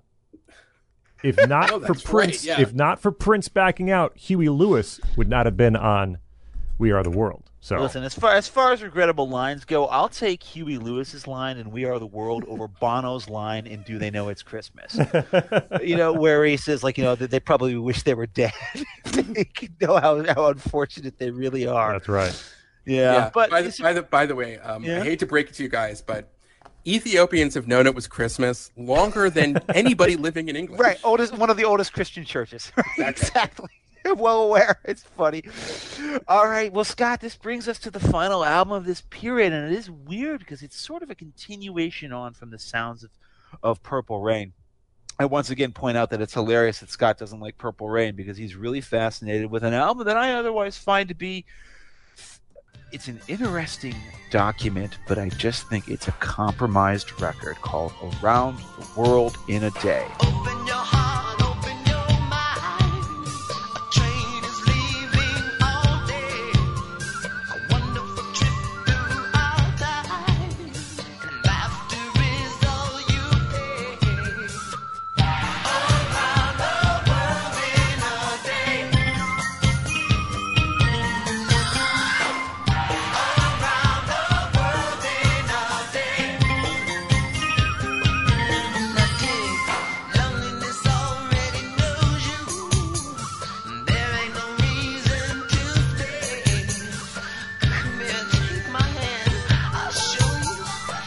This is the one that everybody refers to as Prince during his Beatles phase, his Sgt. Pepper's phase. And I think that's crudely reductionist, but there is something to be said for his, increasing love of exploring psychedelia, things like, sitars and tamburas and things like that.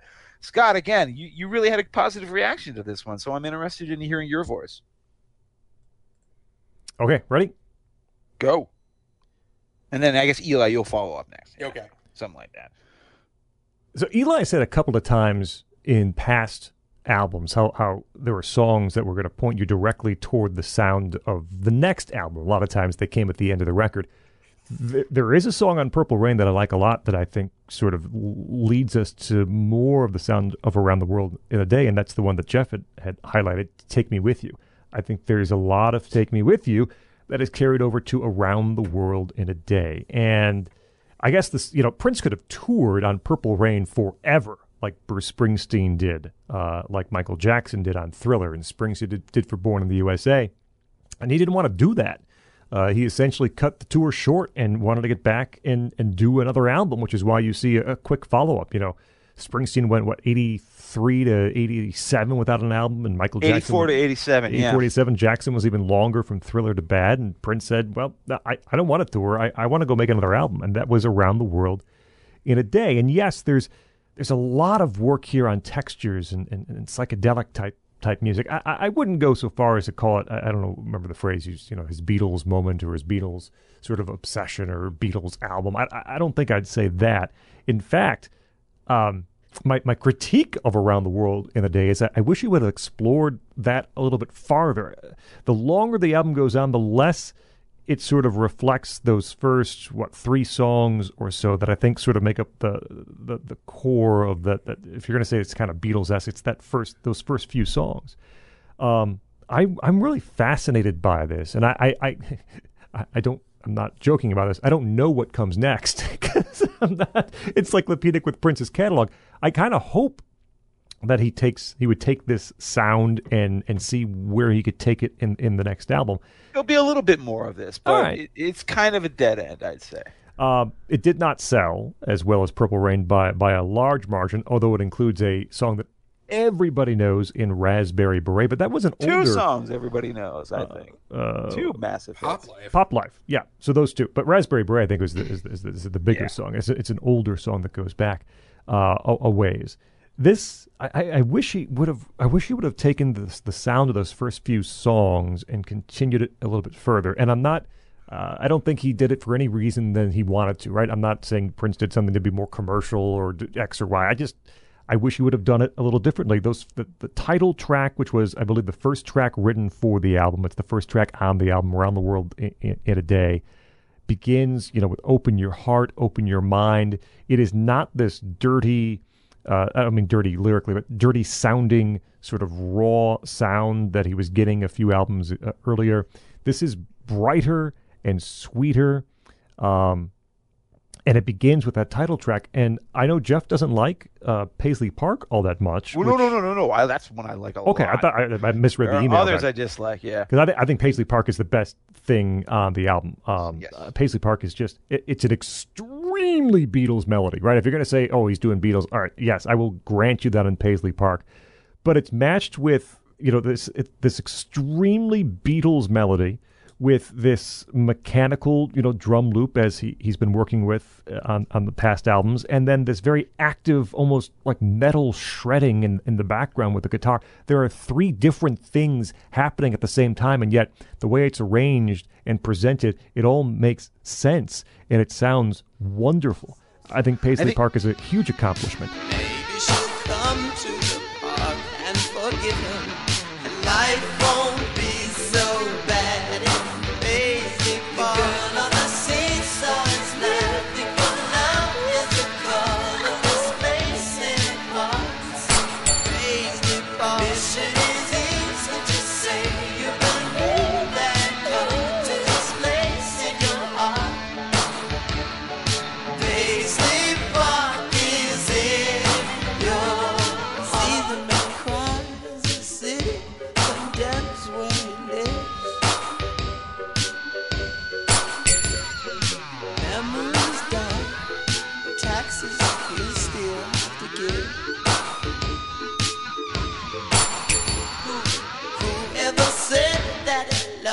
I also think that, the bucolic innocence of that song is a real change of pace. Yeah. As you pointed Oh, yeah. out. This isn't Prince on his sex monster mode, or even in his weird visionary mode on Purple Rain. This is like pastoral almost. And remember, what a lot of these songs are about guilt and temptation, the latter, where it's like he's being judged by God at the end of the song. Temptation, It's like, yeah, you're yeah. unworthy. You're like, this is like Prince in his regrets mode. Talking Pop Life is a song about regrets, about living the high life too long. Yeah. Raspberry Beret is about youthful innocence. This is the reason I think you like this album, and one of the reasons why it stays with people, and it stays with me too, is that it has a very kind of a fresh-faced approach to it that you just don't get in any other Prince album. Yeah, certainly not up to this point, I would say. No. You mentioned temptation, the end where, he realizes love is more important than sex, and I gotta go now, I'll return. And it was around this time he said he was going to end, stop touring and stuff too. So there might be, you guys know this better than I do about the sort of subtext there. But the rest of that song I actually like. I like Temptation. There's sort of spiky, fuzzy guitar licks, the saxophone squalls. There's a nice piano part in Temptation. This little prince thinks a lot about you, see. Baby, baby, baby, I'm guilty in the first degree.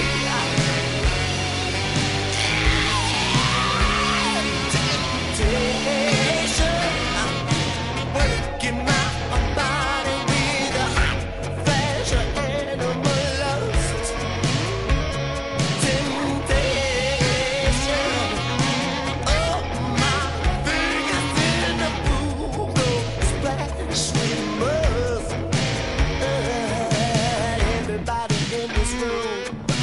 Everybody in this room has got a nerve. What's yours, baby? Mine is temptation. It rains at a party where love is. I do like that track. Pop Life is a good song. I know Jeff has some very personal thoughts on that, considering the time he spent putting together his own personal Hard version opinions of about Pop Life. Yes, and I like Condition of the Heart as well. And, Yeah. and it's such a delicate song. It reminds me. I'm going to forget the name of the song. Way back, I think on Prince. There's a song that sort of is like this. When we're in which- dancing slow. Yes. Thanks, Eli. Yes, that's the one. It's just so delicate, and it could be moments from Collapse, and he's singing in this very wispy, soft falsetto. It's back on Condition of the Heart. That reminds me a lot of that song from Prince.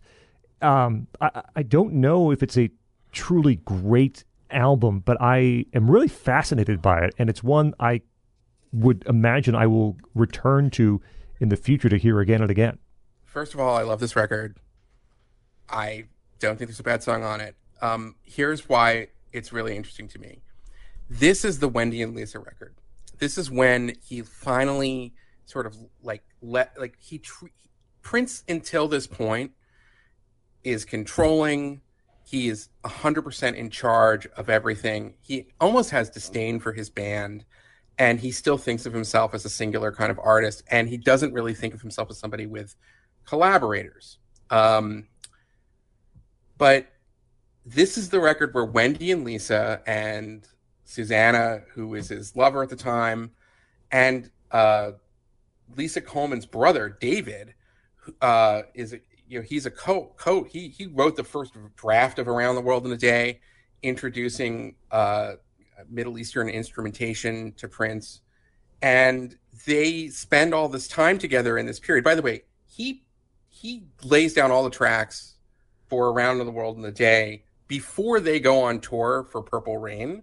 But it is I think it's a real it's distinct from Purple Rain and what came before it. And that is because he is accepting Lisa and Wendy in particular as collaborators.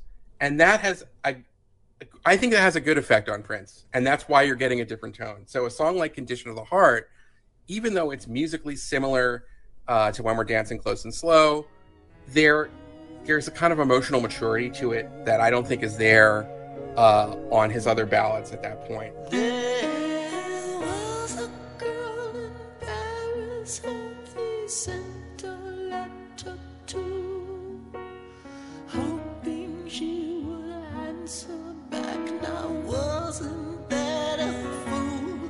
Her emotion on the part of a sometimes lonely musician.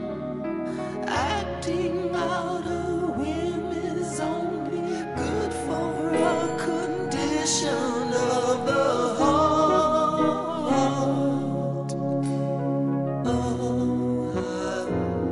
There was a dame from London who insisted that he loved her, then left him for a real prince from a rain. I think the other thing that's really remarkable about this record is that almost every song is distinct and different. Now, on the Beatles-esque thing, it's very interesting because there are quotes from Prince that are ridiculous about how he thinks the Beatles are overrated and he doesn't like the Beatles. And at one point he says, "Oh, I never heard of the Beatles," which is, of course, he had. You know, Prince often said ridiculous things. But they're Prince spending a lot once of time. claimed that he never listened to anybody's music except his own, which I think Yeah. is hilarious. Right. And the Replacements then fantasized that, you know, what they could do is they could somehow like sneak their master tapes into Prince's vaults at Paisley Park and get them to listen to their songs, which I thought was a funny little fantasy. Yeah, and so they're not just listening in this period to the Beatles. I mean, there would be these all-night sessions with Prince, Wendy and Lisa, Susanna, sometimes David, and they would like listen to Miles Davis. They would listen to John Coltrane. They would listen to just some of the great geniuses before. And I think that you can begin to hear some of that influence on this record. The hits are, I mean, I think Pop Life and Raspberry Beret are some of his finest hits, but Love Condition of the Heart. I think America is a super underrated track. It's wicked kind of funk. It's unclear whether it's a patriotic song or a criticism of America, but that's what makes it super interesting. I like everything on this record. I just think, and each song is so distinct. And that it's an incredible accomplishment coming from something like Purple Rain. He could have made another record that would have just been all of the B-sides and outtake material from Purple Rain, and it would have been great. But he decided to kind of do this very different, a little bit of a left turn, and still manages to have 2 smash hits. And there's a reason why it's so beloved. I thought a lot about whether this was it's not going to be. I mean, you have to pick Purple Rain, but it's right up there for me. And I like it in the sense that there's not another Around the World in a Day. He doesn't build on this sound. It's sort of, he does it and he moves on. We're going to talk in the next episode. We're going to start with Parade, which is a great one.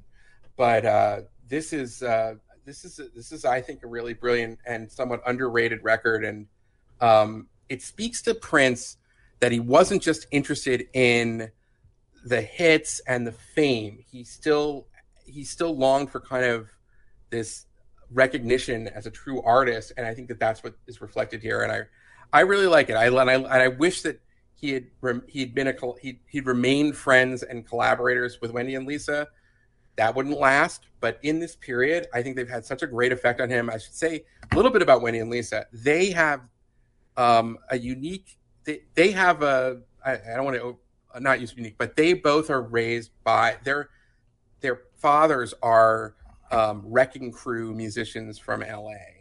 So they grew up in the business. They grew up among the greats, and they understood music in a way. And I think Prince, they can hang with Prince in a way that, yes, a lot of people who aren't taught by pros don't. Exactly. And right. So they're used to it. And there's also something like, I think Prince kind of like needed them and their influence in this period. And that's why I love it. I mean, it is a testament to that friendship between, Wendy and Lisa and Prince and, their sort of extended family. So I really love this record. And we all know the hits, but Condition of the Heart, America, Love the Ladder, it's the whole thing is great. I actually do want to focus on those 2 hit singles from this record because, ironically enough, even though I think the ballads on this let me down, those 2 may be 2 of my favorite Prince songs of all time, and in fact, maybe 2 of my favorite songs of the entire 1980s. I made a decision that only one of them could make my top 5 at the end, and choosing was just like choosing between children. It was the most painful thing in the world. The first one, of course, I'm talking about is Pop Life. This is the one that's actually an outtake from the late Purple Rain era. It was almost done by the time the album was done. Theoretically could have gone on the album, but Prince decided to hold off on it, and with good reason, because it ended up becoming an anchor on the next record. But the thing about this song is actually a really beautiful meditation on stardom. This is Prince, I guess, in a reflective mode. What's that line about what you're putting in your nose? Is that where all your money goes? Mm-hmm. The river of addiction flows. You think it's hot, but there won't be no water when the fire blows. Basically, the fires of hell. You won't have anything to drink back when you're down there, my friend. You're up here living the pop life, but one day you're going to be down on the bottom again. What you putting in your nose? Is that where all your money goes? The river of addiction flows. It's hot, but there won't be no water when the fire blows. Sing pop life. Everybody needs a thrill. Pop life. We all got a space to feel. Pop life. Everybody wants to feel top. Living ain't real funky unless it's got that pop. Take it. Pop life. Everybody needs satisfaction. Pop life. Want a chemical reaction. Pop life. Everybody wants to get high, but you don't see no one standing in line to say bye-bye. It's pop life. Everybody needs a thrill. Pop life. I love that melody, and I love the piano underpinning that piano chord change. But what always kills me is that nobody really knows the true glory of this song, because the true glory of this song is found on its original version. What you hear on Around the World in the Day is an edit.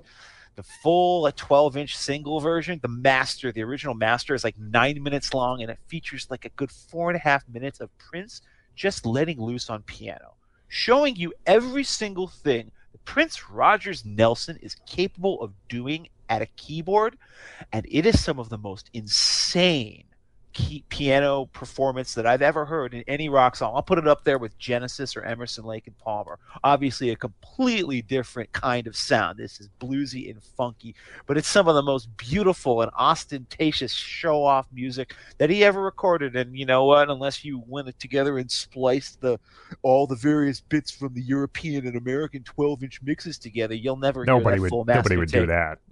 Nobody would do that. Only a weirdo would do that kind of a thing.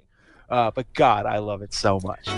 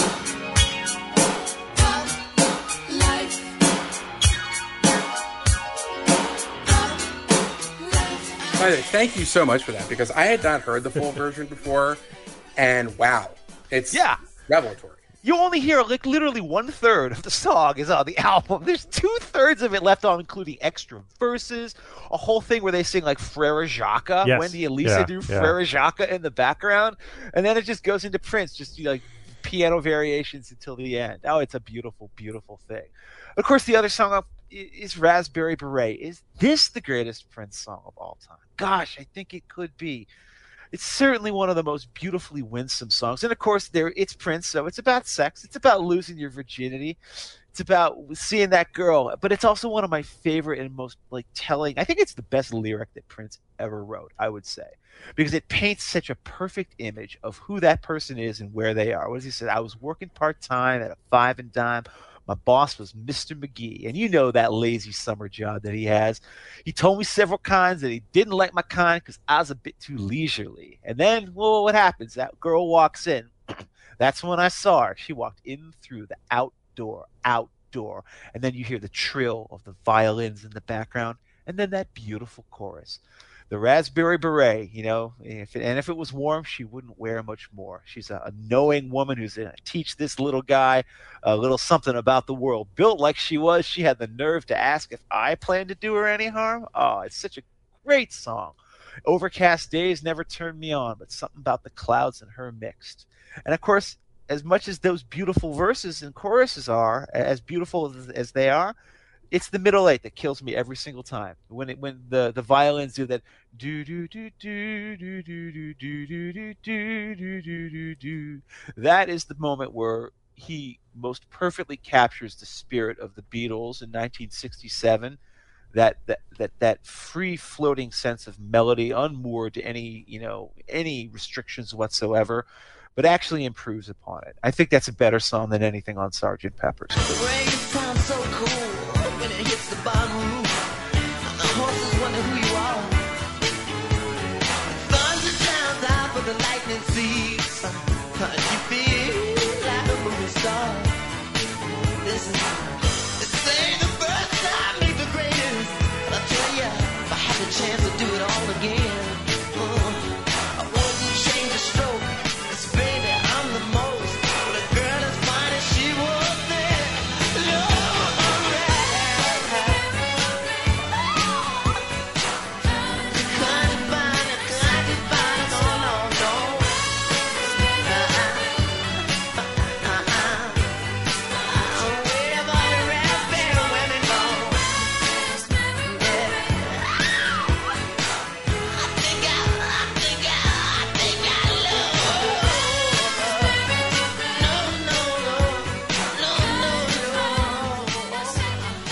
That's cool.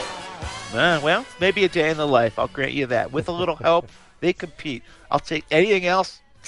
I'll take Raspberry Beret over it. I like the song that much.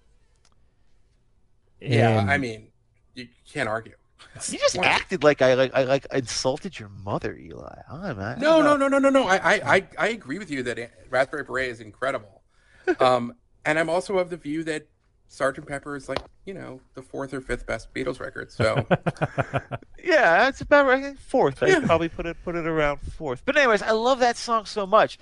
And it is, I don't know if this is the place that you end, or do you have a couple other B-sides you want to talk about? Because this is kind of a dead end for Prince. And I think what he's about to do now, as I said, he gathers his forces. He comes to a kind of a climax. You have 1999, you have Purple Rain.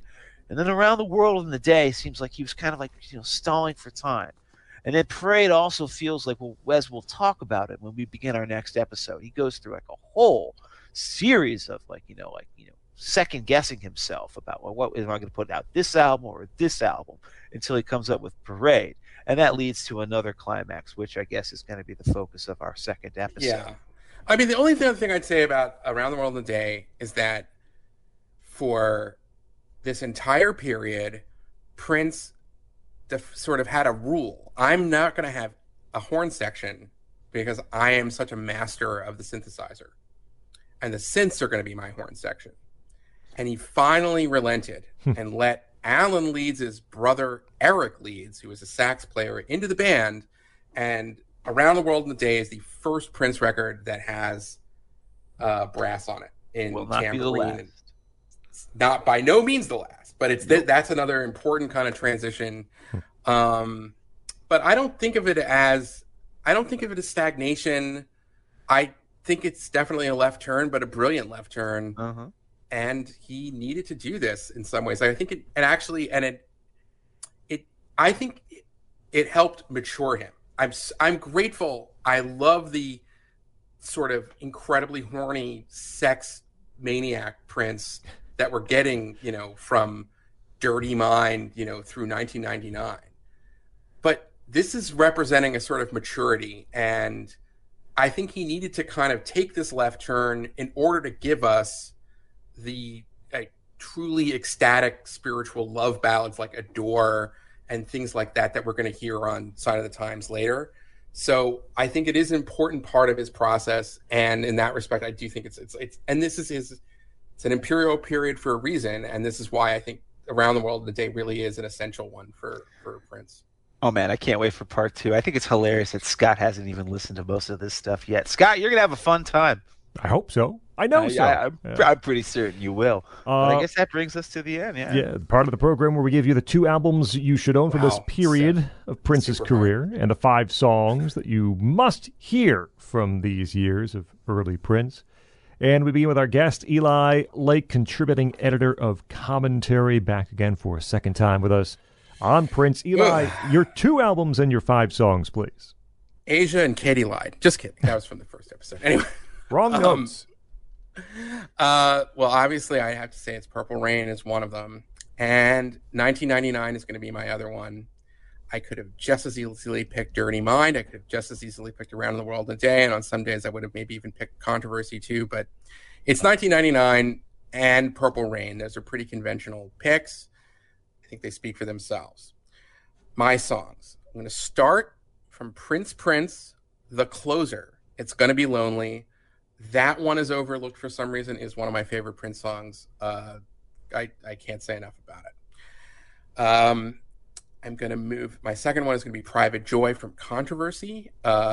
We talked about it earlier, but the other thing about that is the vocal arrangements and how he manages to get versions of his voice into that one long note in the chorus of that.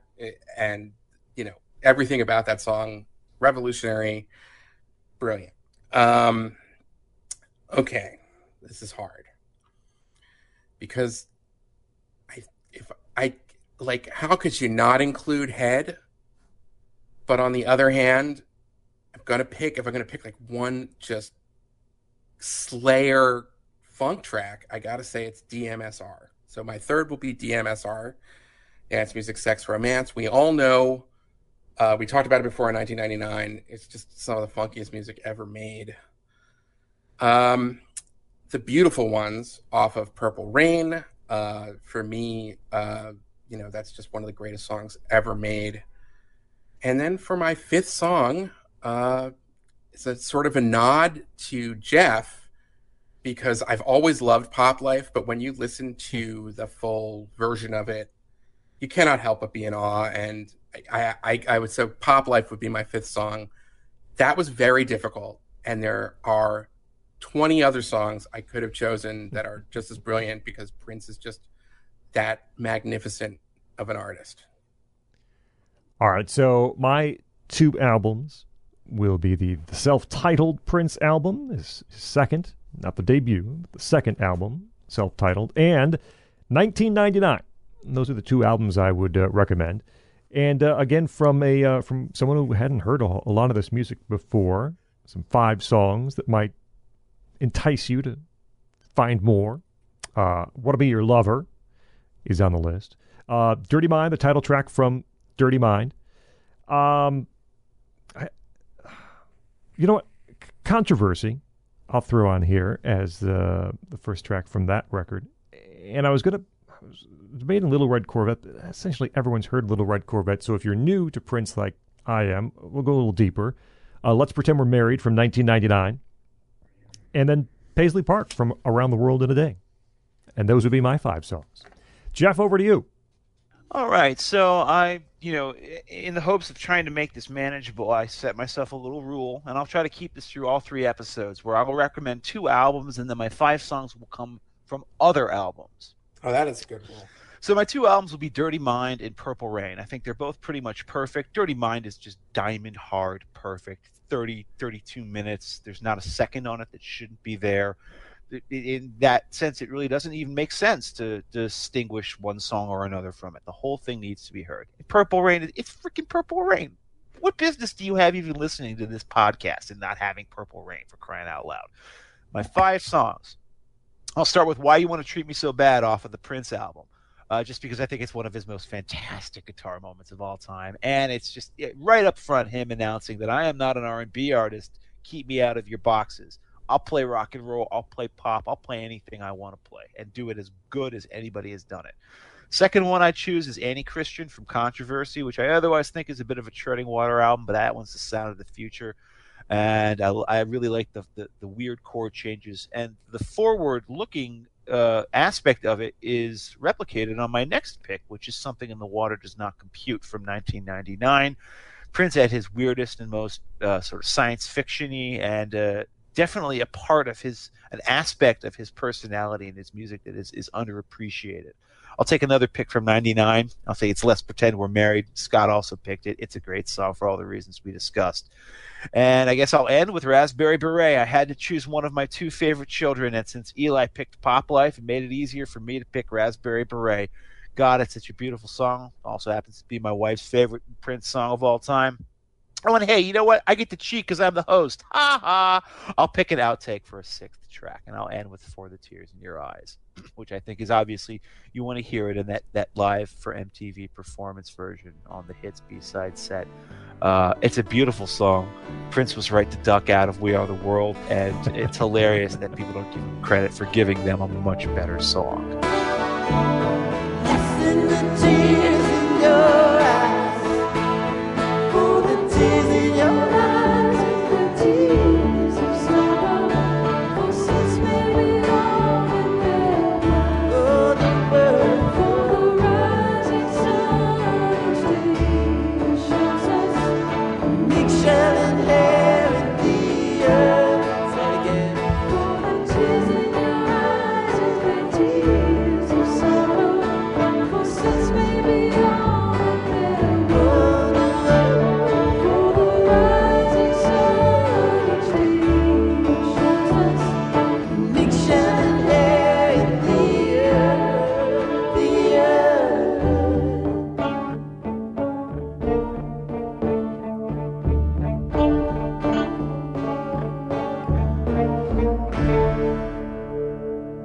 Thank you. There we go. The end of part one of the Political Beats look at the music and career of Prince. We thank Eli Lake, contributing editor commentary, fellow at the Clement Center at UT Austin, host of a new podcast, debuting very soon on the Nebulous Network called The Re-Education with Eli Lake. You can find him on Twitter at Eli Lake. Eli, thanks for joining us. We look forward to part it's great. two. Jeff, we are one third of the way through this Prince trilogy. You have designed this as a three-parter, so we look forward to coming back doing part two. Yeah, next time we are going to find out what it's like in the Dream Factory. Find Jeff on Twitter at EsotericCD. I'm there too at Scott Bertram. Go over to patreon.com/politicalbeats and, well, help us, support us. We get bonuses too if you take part, entry level and support and voting, then mid-level for early access and audio quality, higher quality, and then our upper level best friends are there too at patreon.com/politicalbeats. And we're at the part of the program where we thank some of our Patreon supporters individually for their support and help keeping the show ad-free and just saying, hey, Scott and Jeff, nice job. We like your thing. Great podcast. We get messages. Thank you, Eric Cohn, Adam Wickens, Steve Lewis, Robert Huck, Nick Stolte, Trung Doan, Luke Harvey, Mark Bogdansky, Darren Henney, Mark Van Osdel, and Robert Knudsen. Thank you and everyone else for supporting us over at patreon.com/politicalbeats. Subscribe to the feed for new episodes, Apple Podcasts, Google Podcasts, Stitcher, TuneIn, or right at nationalreview.com. Find us on Facebook and join the conversation on Twitter at political_beats. This has been a presentation of National Review. This is Political Beats.